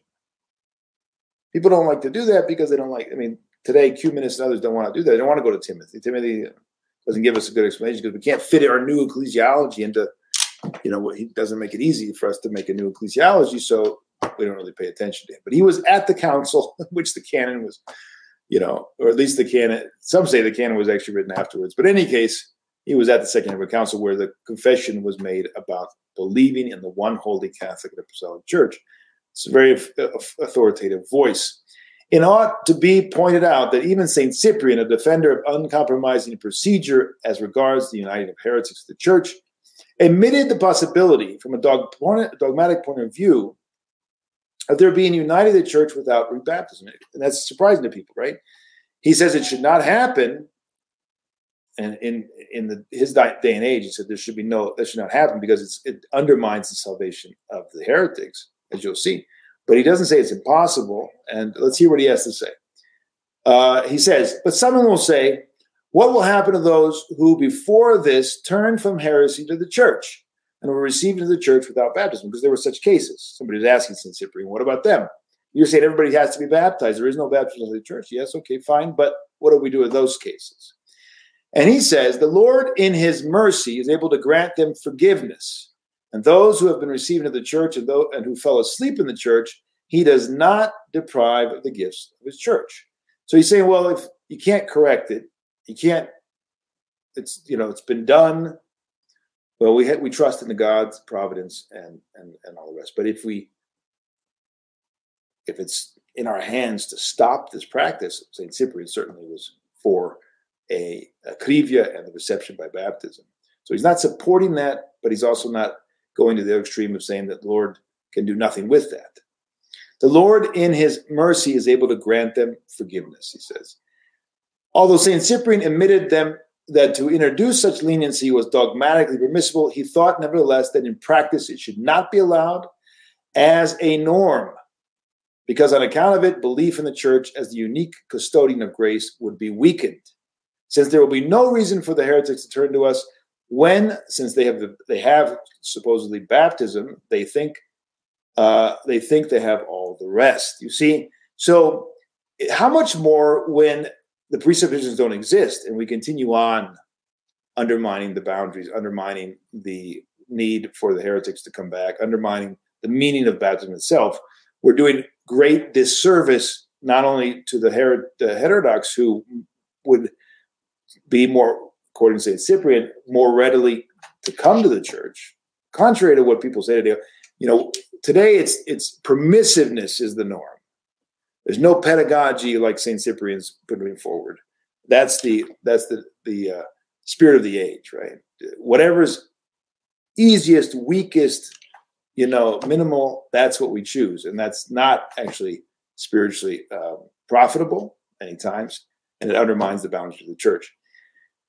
So he says if we give them the idea that they have baptism, they think they have all the rest. On the contrary, when they learn that outside the church there is no baptism and that the remission of sins cannot be granted, which is what he believed and which is the patristic stance, they will be the more eagerly and quickly come to us and will humbly ask for the treasures and the gifts of the church, knowing that they absolutely cannot attain the true promise of grace, divine grace, if they do not turn first to the true church. So this is a bit hard for some who've not been immersed in these teachings, but hopefully you can go back, listen, read, and understand the great wisdom here. They are, as always, as all church fathers, they are walking the tightrope. They are walking the royal path. They are not coming to either extreme, but they're pointing to us the akrivia, economia, dichotomy. They're showing us how it works in practice. They're showing us the order of things and the hierarchy of things and how the norm is akrivia, always 99% of the time, baptism, and the exception, when there's grounds and presuppositions for it, is the economy. And that's the mind of the fathers. Now, when and how that's been done in church history, of course, there's been abuse in church history. Of course, there's been times when there's been things that should not have happened. That's not where we go to find out the mind of Christ. Church history is filled with all kinds of errors. Church history in itself is instructive, but not necessarily giving us always and everywhere examples to imitate. If we want to begin to understand this question, the boundaries of the church and the mysteries, we have to go to the church fathers, not to church history per se. Now, the unity of the church, and he ends this, Father George, and then we'll move on. The unity of the church is uniformly confessed by the apostles, the holy councils, the holy fathers, both before and after St. Cyprian. And to tell the truth, it is only through prejudice that one could say there is any sort of contradiction in this doctrine. Or we could add that St. Cyprian is somehow not presenting the doctrine. Today you hear that. It's a tragedy to hear Orthodox priests teach this, which is clearly not the consensus of the church fathers. And they go along with, they end up saying absurd ideas about the church. They're kind of searching for the patristic doctrine, and it's right in front of them. If they just listen to the church fathers who've spoken on this, St. Cyprian is one of them, but St. Nicodemus and St. Paisius Berezovsky and St. Hilarion Trotsky, St. Basil the Great, many have spoken to this question and given us the akrivia and economia, the exactitude, and the economy dichotomy, which is explains our practice and explains the patristic mind. Now, another big part of this whole ecumenical movement and ecumenism is, of course, praying together with the heterodox. Is that blessed? We could talk for hours on that. I'm just going to give you one example, one witness, which is often neglected, probably not very well known, and that is the great canonist Theodore Balsamon, Patriarch of Antioch in the 12th century. He was asked, shall one perform priestly rites or pray together without danger with heretics, namely Jacobites and Nestorians? Now, we're talking about Eastern heretics who have been condemned and because of their refusal to accept the Orthodox faith in the 4th, 5th, 6th ecumenical councils, and actually 7th and 8th as well. And these are the Nestorians who didn't accept the 3rd ecumenical council, and the Monophysites in Syria, the Jacobites, who did not accept the 4th ecumenical council. And so this is a major problem to this day in the Middle East, praying together with various heretical groups. And so the question is very relevant to our day and our church, the church today. Listen to what he says. He says, what do we do? Can we pray with them or not? He says, in their churches or even our own, or might one share a common table with them? In other words, go eat with them. Can we do that? Perform sponsorship at Holy Baptism. Can we be sponsored at Holy Baptism? Perform memorial services for the departed, or commune of the Holy Communion with them. So these are very relevant because unfortunately this is going on today in the Middle East. There are Orthodox who have succumbed to another, I mean, I hate to say it, but it's basically another gospel, another Christ, another church, another understanding of the church. That if they don't understand that, probably they're not really thinking about it very deeply, but these are the implications. It have grave implications to our ecclesiology. For the errors, difficulties create many such things, and I seek what one must do. Okay, so the questioner is saying, please help me understand what are the boundaries with regard to these particular heretics condemned. Those groups, in other words, the forefathers of these groups, they were condemned at ecumenical councils. Very serious, of course.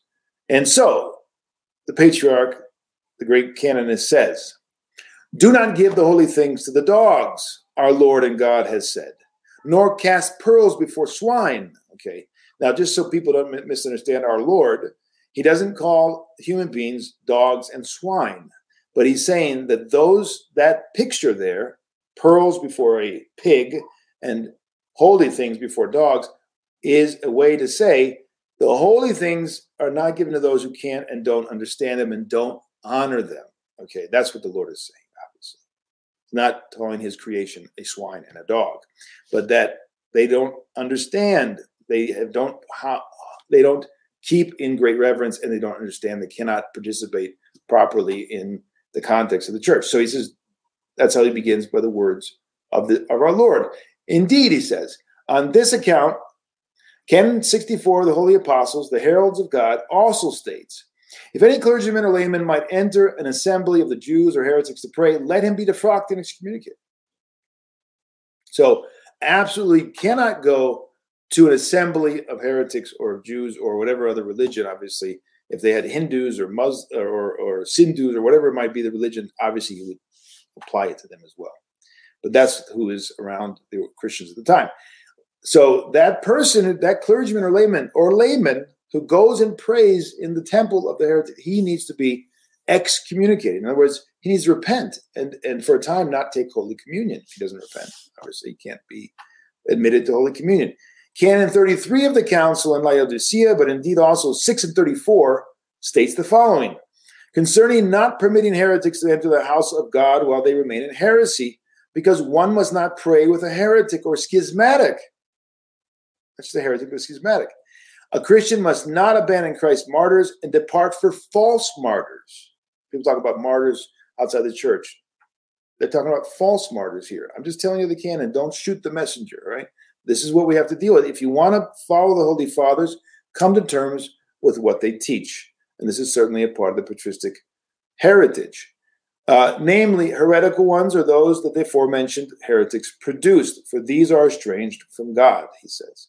Therefore, let those departing to them be anathematized. You go over to them, you go and pray with them, you are anathematized. You're outside the church. That's what anathema, by the way, is not a curse upon other people.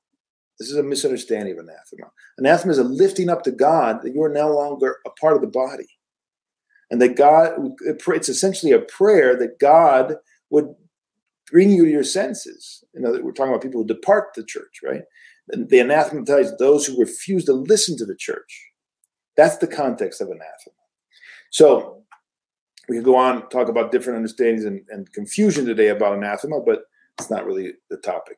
Indeed, on this account, we also decided that both clergy and laity are subject not only to excommunication and defrocking when they pray together in a church of Orthodox or heretics, in other words, together with the heretics, or whenever they pray together as clergy or even share a meal together. Now, this is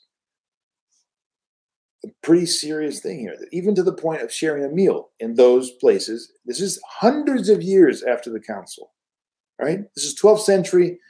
Councils happened in the 5th century, 600 years, 600 more years later. They're still talking about the same way to deal with these various groups. Now, in the ecumenical movement, we have a totally different vision. Okay, it's opposed to this. They don't believe any of this should be applied, and that we're all one in Christ and all the rest. So this is totally opposed to the vision of the patriarch here and the canons. Or even share a meal together, but also shall be punished in a more severe way according to the provisions of the cited divine canon. So even he said it's even worse than this. Now listen to this last line, very important, because there are going to be people who say, no, doesn't apply today, doesn't apply. Listen now, he says. For the difficulties of areas and the increase of heretics did not change the soundness of the Orthodox faith. All right. So he's saying basically throughout this whole canon, it still applies. Right? The increase of the heretics doesn't change the given about needing to be faithful and to maintain the soundness of the Orthodox faith. It doesn't change the nature of the problem. It doesn't change the need for therapy. It doesn't change the boundaries of the church. The fact that at 1,000 or 2,000 years passed, it doesn't matter. 600 years had passed. Now, 1,500 years, 600 years have passed. Okay, but it's still the same problem. Now, they might not be obviously the same rights and same implications for the descendants of the heretics, of those who were actually at the council. We understand that. And we're not sitting in judgment of them. We're saying the same parameters, same problem exists, and it has to be dealt with in a similar way. You can't just ignore the therapy. This is therapy. The church, everything the church does is therapy. It's not punishment and condemnation. I know the terms say punish here, but just like you spank your child in order to heal him, or you discipline him, if you don't spank him, you still inflict some kind of pedagogical tool there to get correction. That's still got to happen today.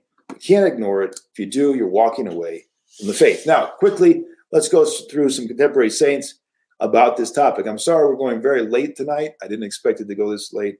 I'm frankly surprised that I had so much material able to present in such a short amount of time. Now, Father George Calciu, one of the great contemporary confessors of the faith in Romania, in the prisons, of the atheist prisons.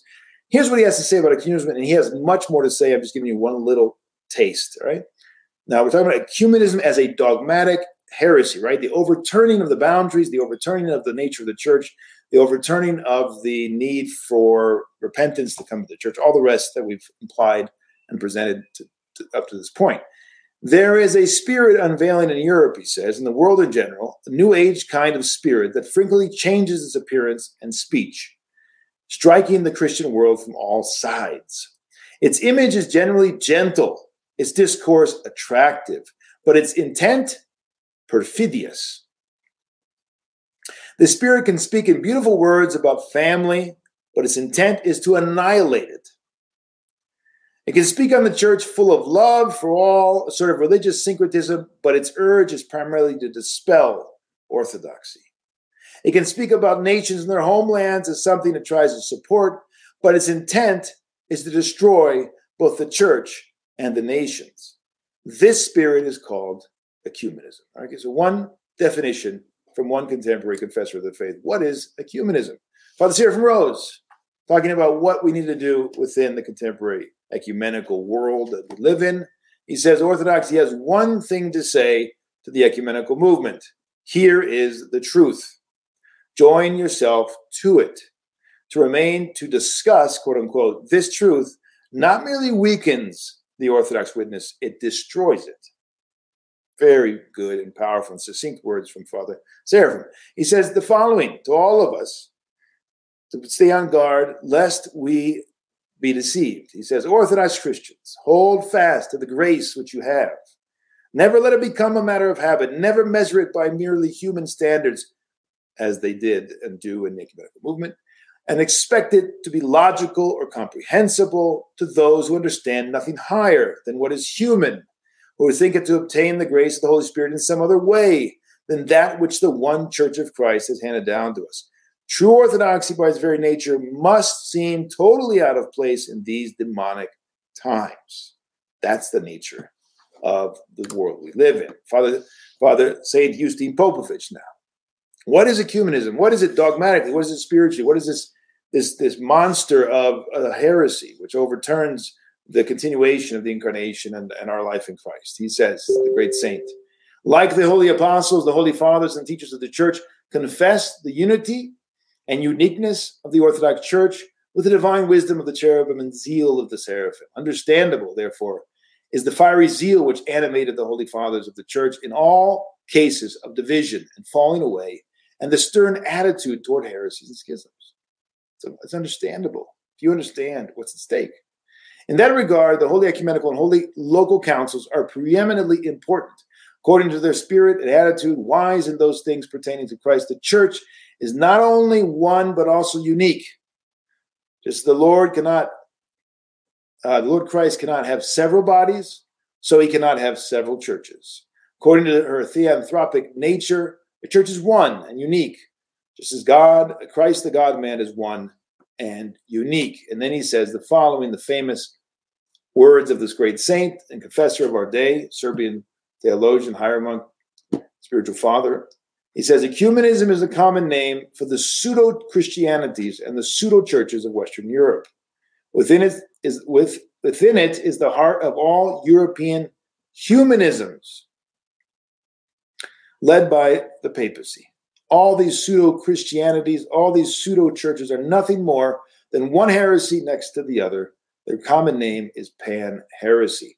I know for those who are not familiar with these bold words of the saint, this might seem really, I don't know, maybe you're the first time you're hearing this, maybe you're a Protestant or Roman Catholic, maybe you're new to the patristic mind. It sounds harsh, it sounds condemnatory. He's not actually condemning human beings per se, but teachings and stances and delusions, precisely like a doctor wants to get rid of the various illnesses and diseases and viruses from the body in order to save it. That's the way you should understand these powerful words from these great contemporary saints. Now, the great ascetic of Mount Athos, the great St. Paisios, when he was writing to Patriarch Athenagoras, or an open letter back in the 60s, when Patriarch Athenagoras was going over to the Pope, and he was saying all kinds of unorthodox things about the church, and he was embracing an unrepentant Pope who wanted to essentially be recognized. So he says about Patriarch Athenagoras that it appears he loved another modern woman. Talking about spiritual fornication, okay? Spiritual fornication means when you are not faithful to our Lord and the church and the mother, which is the church. You're not faithful. You're not presenting faithfully the witness. You are falling into a kind of fornication, spiritual fornication. That's what a lot of what ecumenism is doing. It's bringing people into spiritual uncleanliness. The great one of the quotes I should have presented tonight, which I neglected, I'll tell you verbally from the great elder of Katonakia, Ephraim, and he says he prayed, as somebody asked him, what is ecumenism? And he prayed and he says, ecumenism is filled with the demonic energy. It's a filthy, demonic sickness, okay? Because it's filled with half-truths and lies about the body of Christ.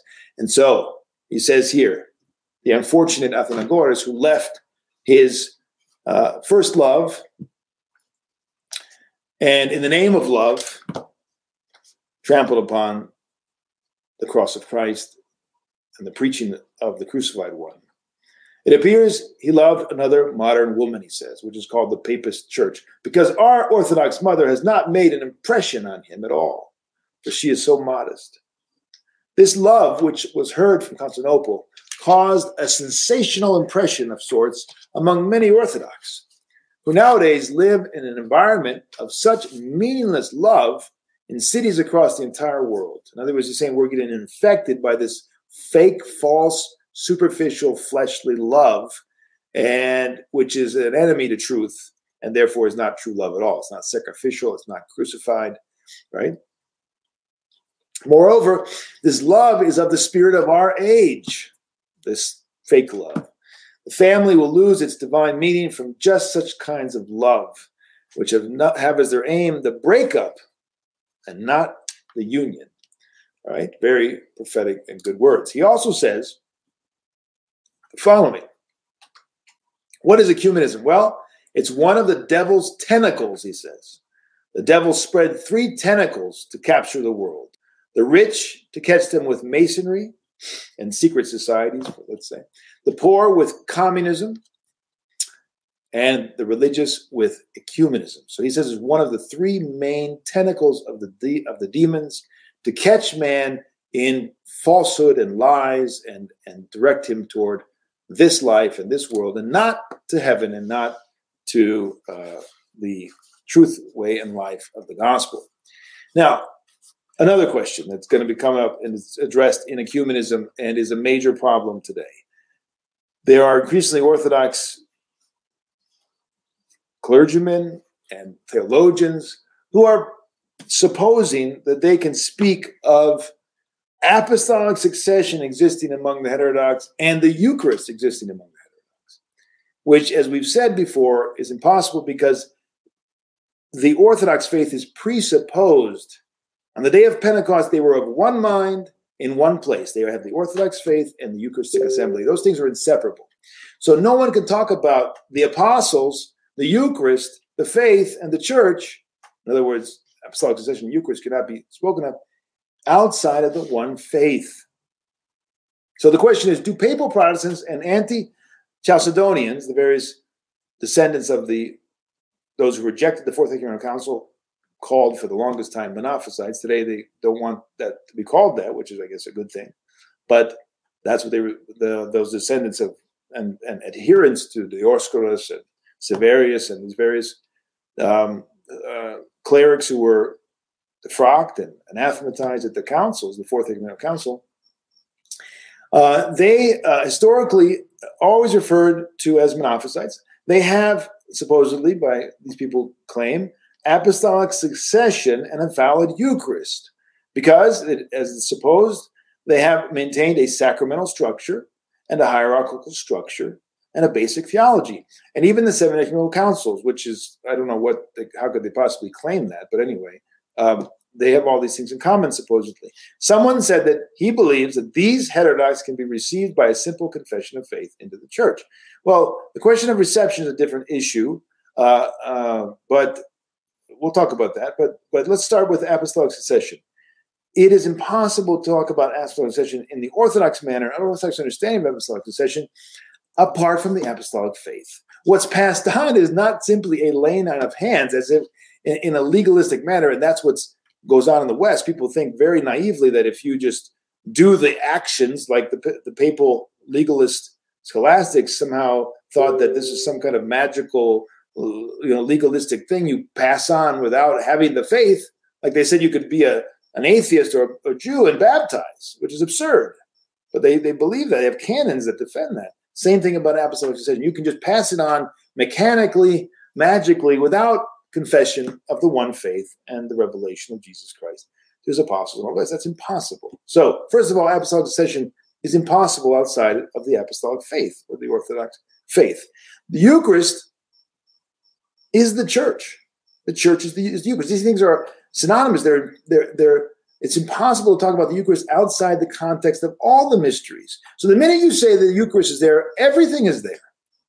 And therefore, there's one church. And therefore, we have a church that's totally opposed and in confusion. It's been divided for centuries and centuries.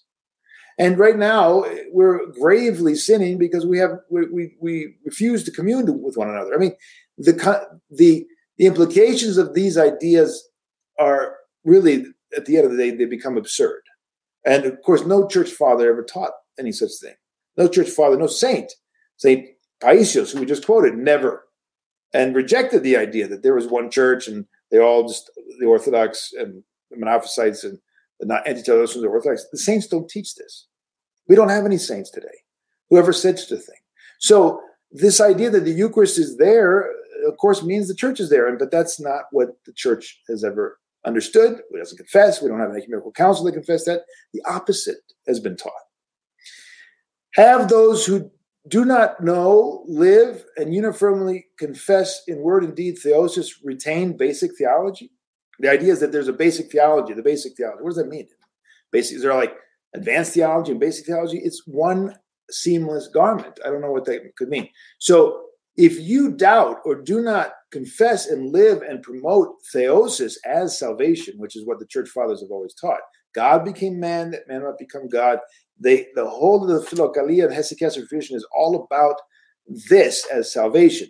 That's not the case among the Copts and the various anti-Chalcedonians. It's not the case among the Papists. Of course, some in those confessions believe that there is such a thing as theosis, but the general, the vast majority and the core of their spiritual life does not admit that, does not teach and preach that, does not cultivate that, and has not. So that is a sign that, of course, the theology and the teaching of the ecumenical councils is not present in those confessions. And Father John Romanides and others have said that very clearly. Finally, the criteria for the reception of the heterodox is not based on theological proximity to orthodoxy. So this idea that, well, they're really close to us and therefore we do confession of faith is wrong. That's not the patristic teaching. That's not what St. Nicodemos says in his medallion. It's not what St. Basil said. You cannot come to that conclusion because you have Arians received in a way that Arians should have been baptized if that's the way we think about heresy, because it's a grievous, gross heresy. But that's not what happened. Some are baptized, some are chrismated in the ancient church. Vast majority of them are baptized, by the way. And Canon 95, actually, as we'll see in a minute, points to baptism, not the confession of faith for the Monophysites. And we'll explain why that's the case in a minute. But economia is possible, of course. It's always possible for the church to do economia. Nobody denies that. But on what basis and what presupposition? And what do the actual church fathers say? Quickly, I'm not going to go through the whole thing, but Canon 95 of Trullo, properly understood and translated, speaks about baptism for the Nestorians and the disciples of Eutychius, Dioscoros, and Severus. That's what's properly understood when you read the canon. That's what is even confessed and read by Amica Alivizatos, who was a pretty active ecumenist of the Ecumenical Patriarchate. That's his reading of this canon as well. So these heresies are also to be treated as Greeks and baptized. This is according to Father John Patrick Ramsey, a cleric and scholar from England in the Russian Orthodox Church outside of Russia. He did a very interesting piece. You can find it in academia. I've got the source here. Go and read it and see the proper understanding of 95. The version in the Patriologia Greca, along with the commentary of Theodore of Balsamon, puts a full stop at the end of this sentence after similar heresies. In other words, it is proper to stop, and then it is necessary to make documents and to anathemize their heresy. In other words, they continue in the same vein as the previously referenced heretics who were to be baptized. So actually the canon explicitly says that they should be baptized, according to the reading of Father John, Amica Alivizatos, Theodore Balsamon, and the grammar and the proper understanding and translation of the canon. Now, for some, this is going to be revolutionary because they have been told again and again and again, no, the canon says that they should be received by a simple confession of faith, and that's not what the canon says. But I know there are people who say that that's not true, but I think there's a very good case for it. Now, interestingly, if we put things in historical context, about the same time that Balsamon is writing, and now we got 600 years after the councils for dealing with the Monophysites. You have a canon in a Georgian council, Canon 15 in 1103 AD. The Georgians have a council, and they talk about how to receive converts from the Armenians. The Armenians, of course, were not in communion with the Orthodox. They rejected the Fourth Ecumenical Council, and they tragically embraced the theology of the Monophysites and other problematic theology. Listen what this canon says, and it is totally in agreement with this reading of Canon 95 we just quoted, and Balsamon regarding the various Eastern groups that have been anathematized, the Nestorians and the Jacobites. Those of the Armenian heretics, adherents of the Kashetzal formula, who convert to the right, I don't know what that is actually, I think it has to do with their teachings, who convert to the right and pure faith and wish to join the Holy and Catholic Church and condemn the abominable heresy of one nature, the Monophysites, the heresy of Monophysitism, which proclaims in its ignorance that Christ our true God has one will and one operation, being a union of mingled human and divine natures, and therefore neither divine nor human, but something mingled and strange. For them we declare to be baptized in full, like pagans. For this is the way great churches, such as the Antiochian Patriarchate, Balsamon, and other Eastern churches accept them. All right, this is a very important historical witness, again, to the proper reading of Canon 95. If Canon 95 was talking about reception by confession of faith, Trullo, they would have known that. Antioch would have known that. This canon wouldn't have said they should be baptized according to the great churches in the East. So a proper reading of Canon 95, what the Antiochian church was doing under Balsamon, and now you have the Georgian church, of course. Not a lot of politics involved here. This is pretty straightforward. They don't have anything to hide. There's no reason for them to do, super zealotry on their part. This is just the way they had been passed down to them.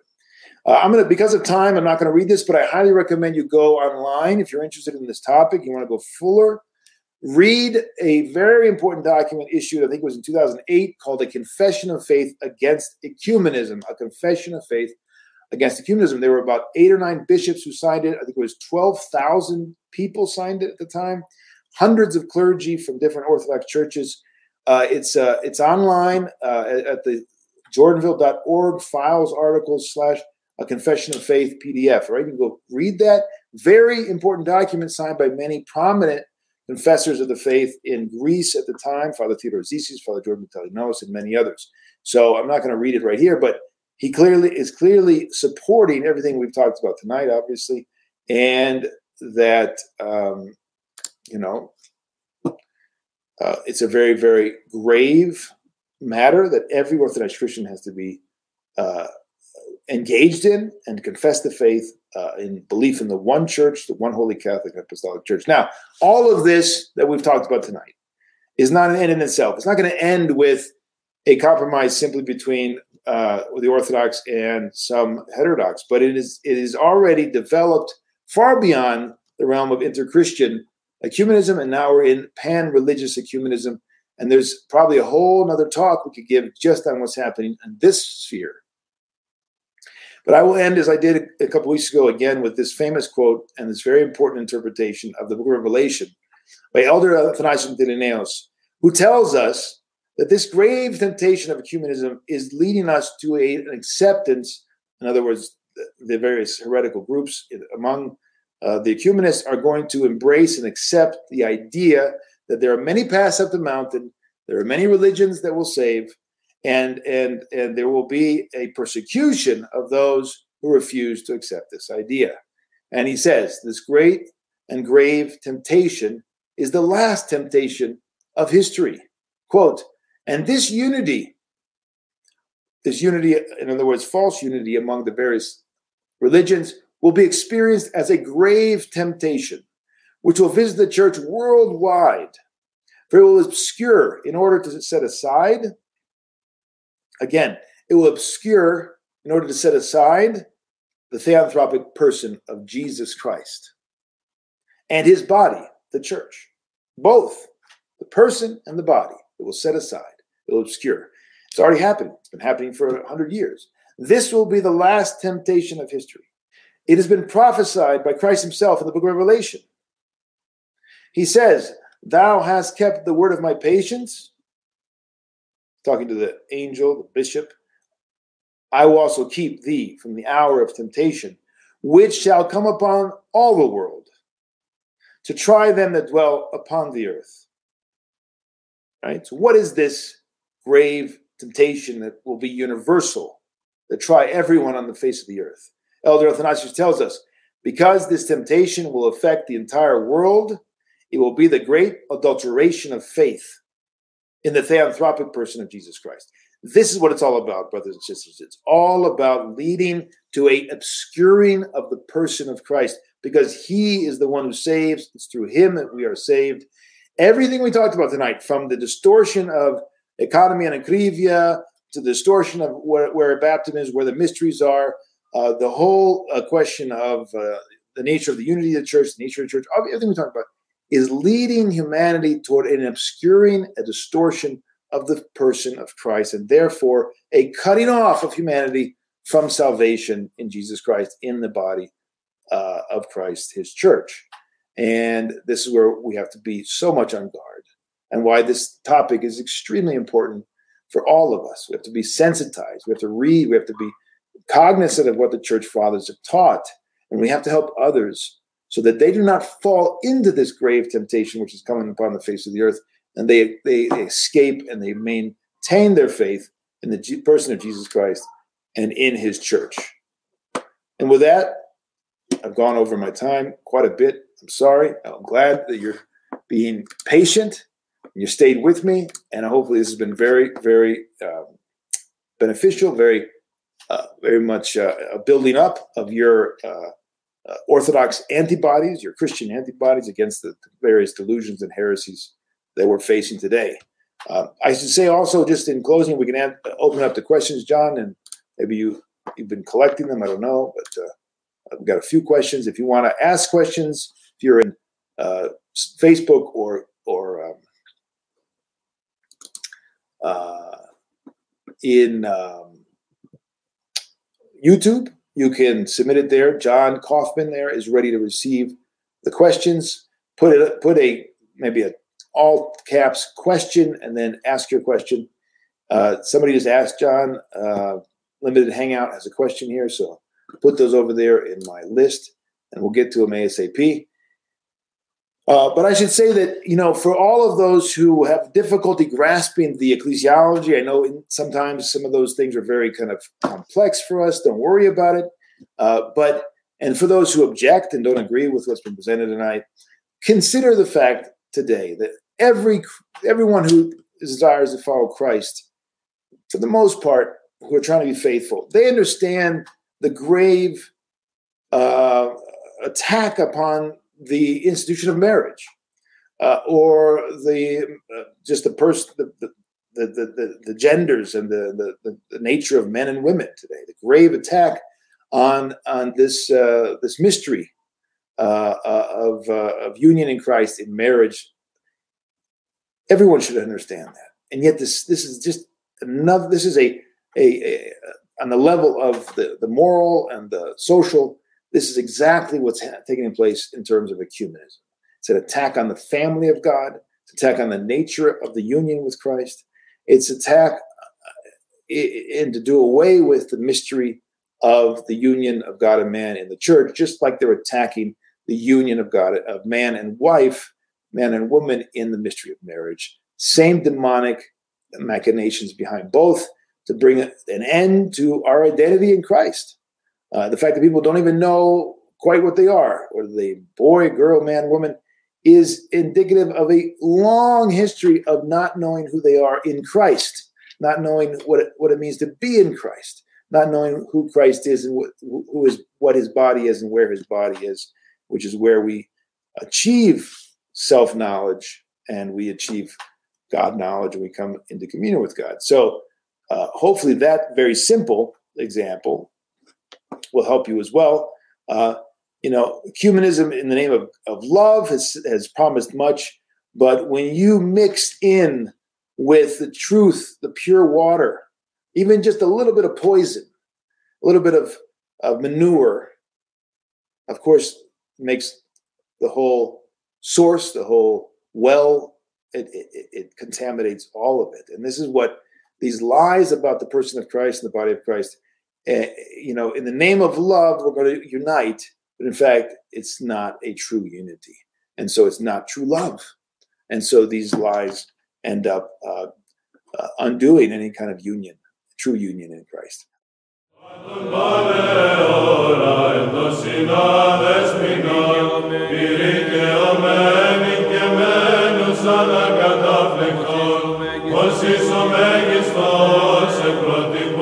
Παρθένε, η τιμή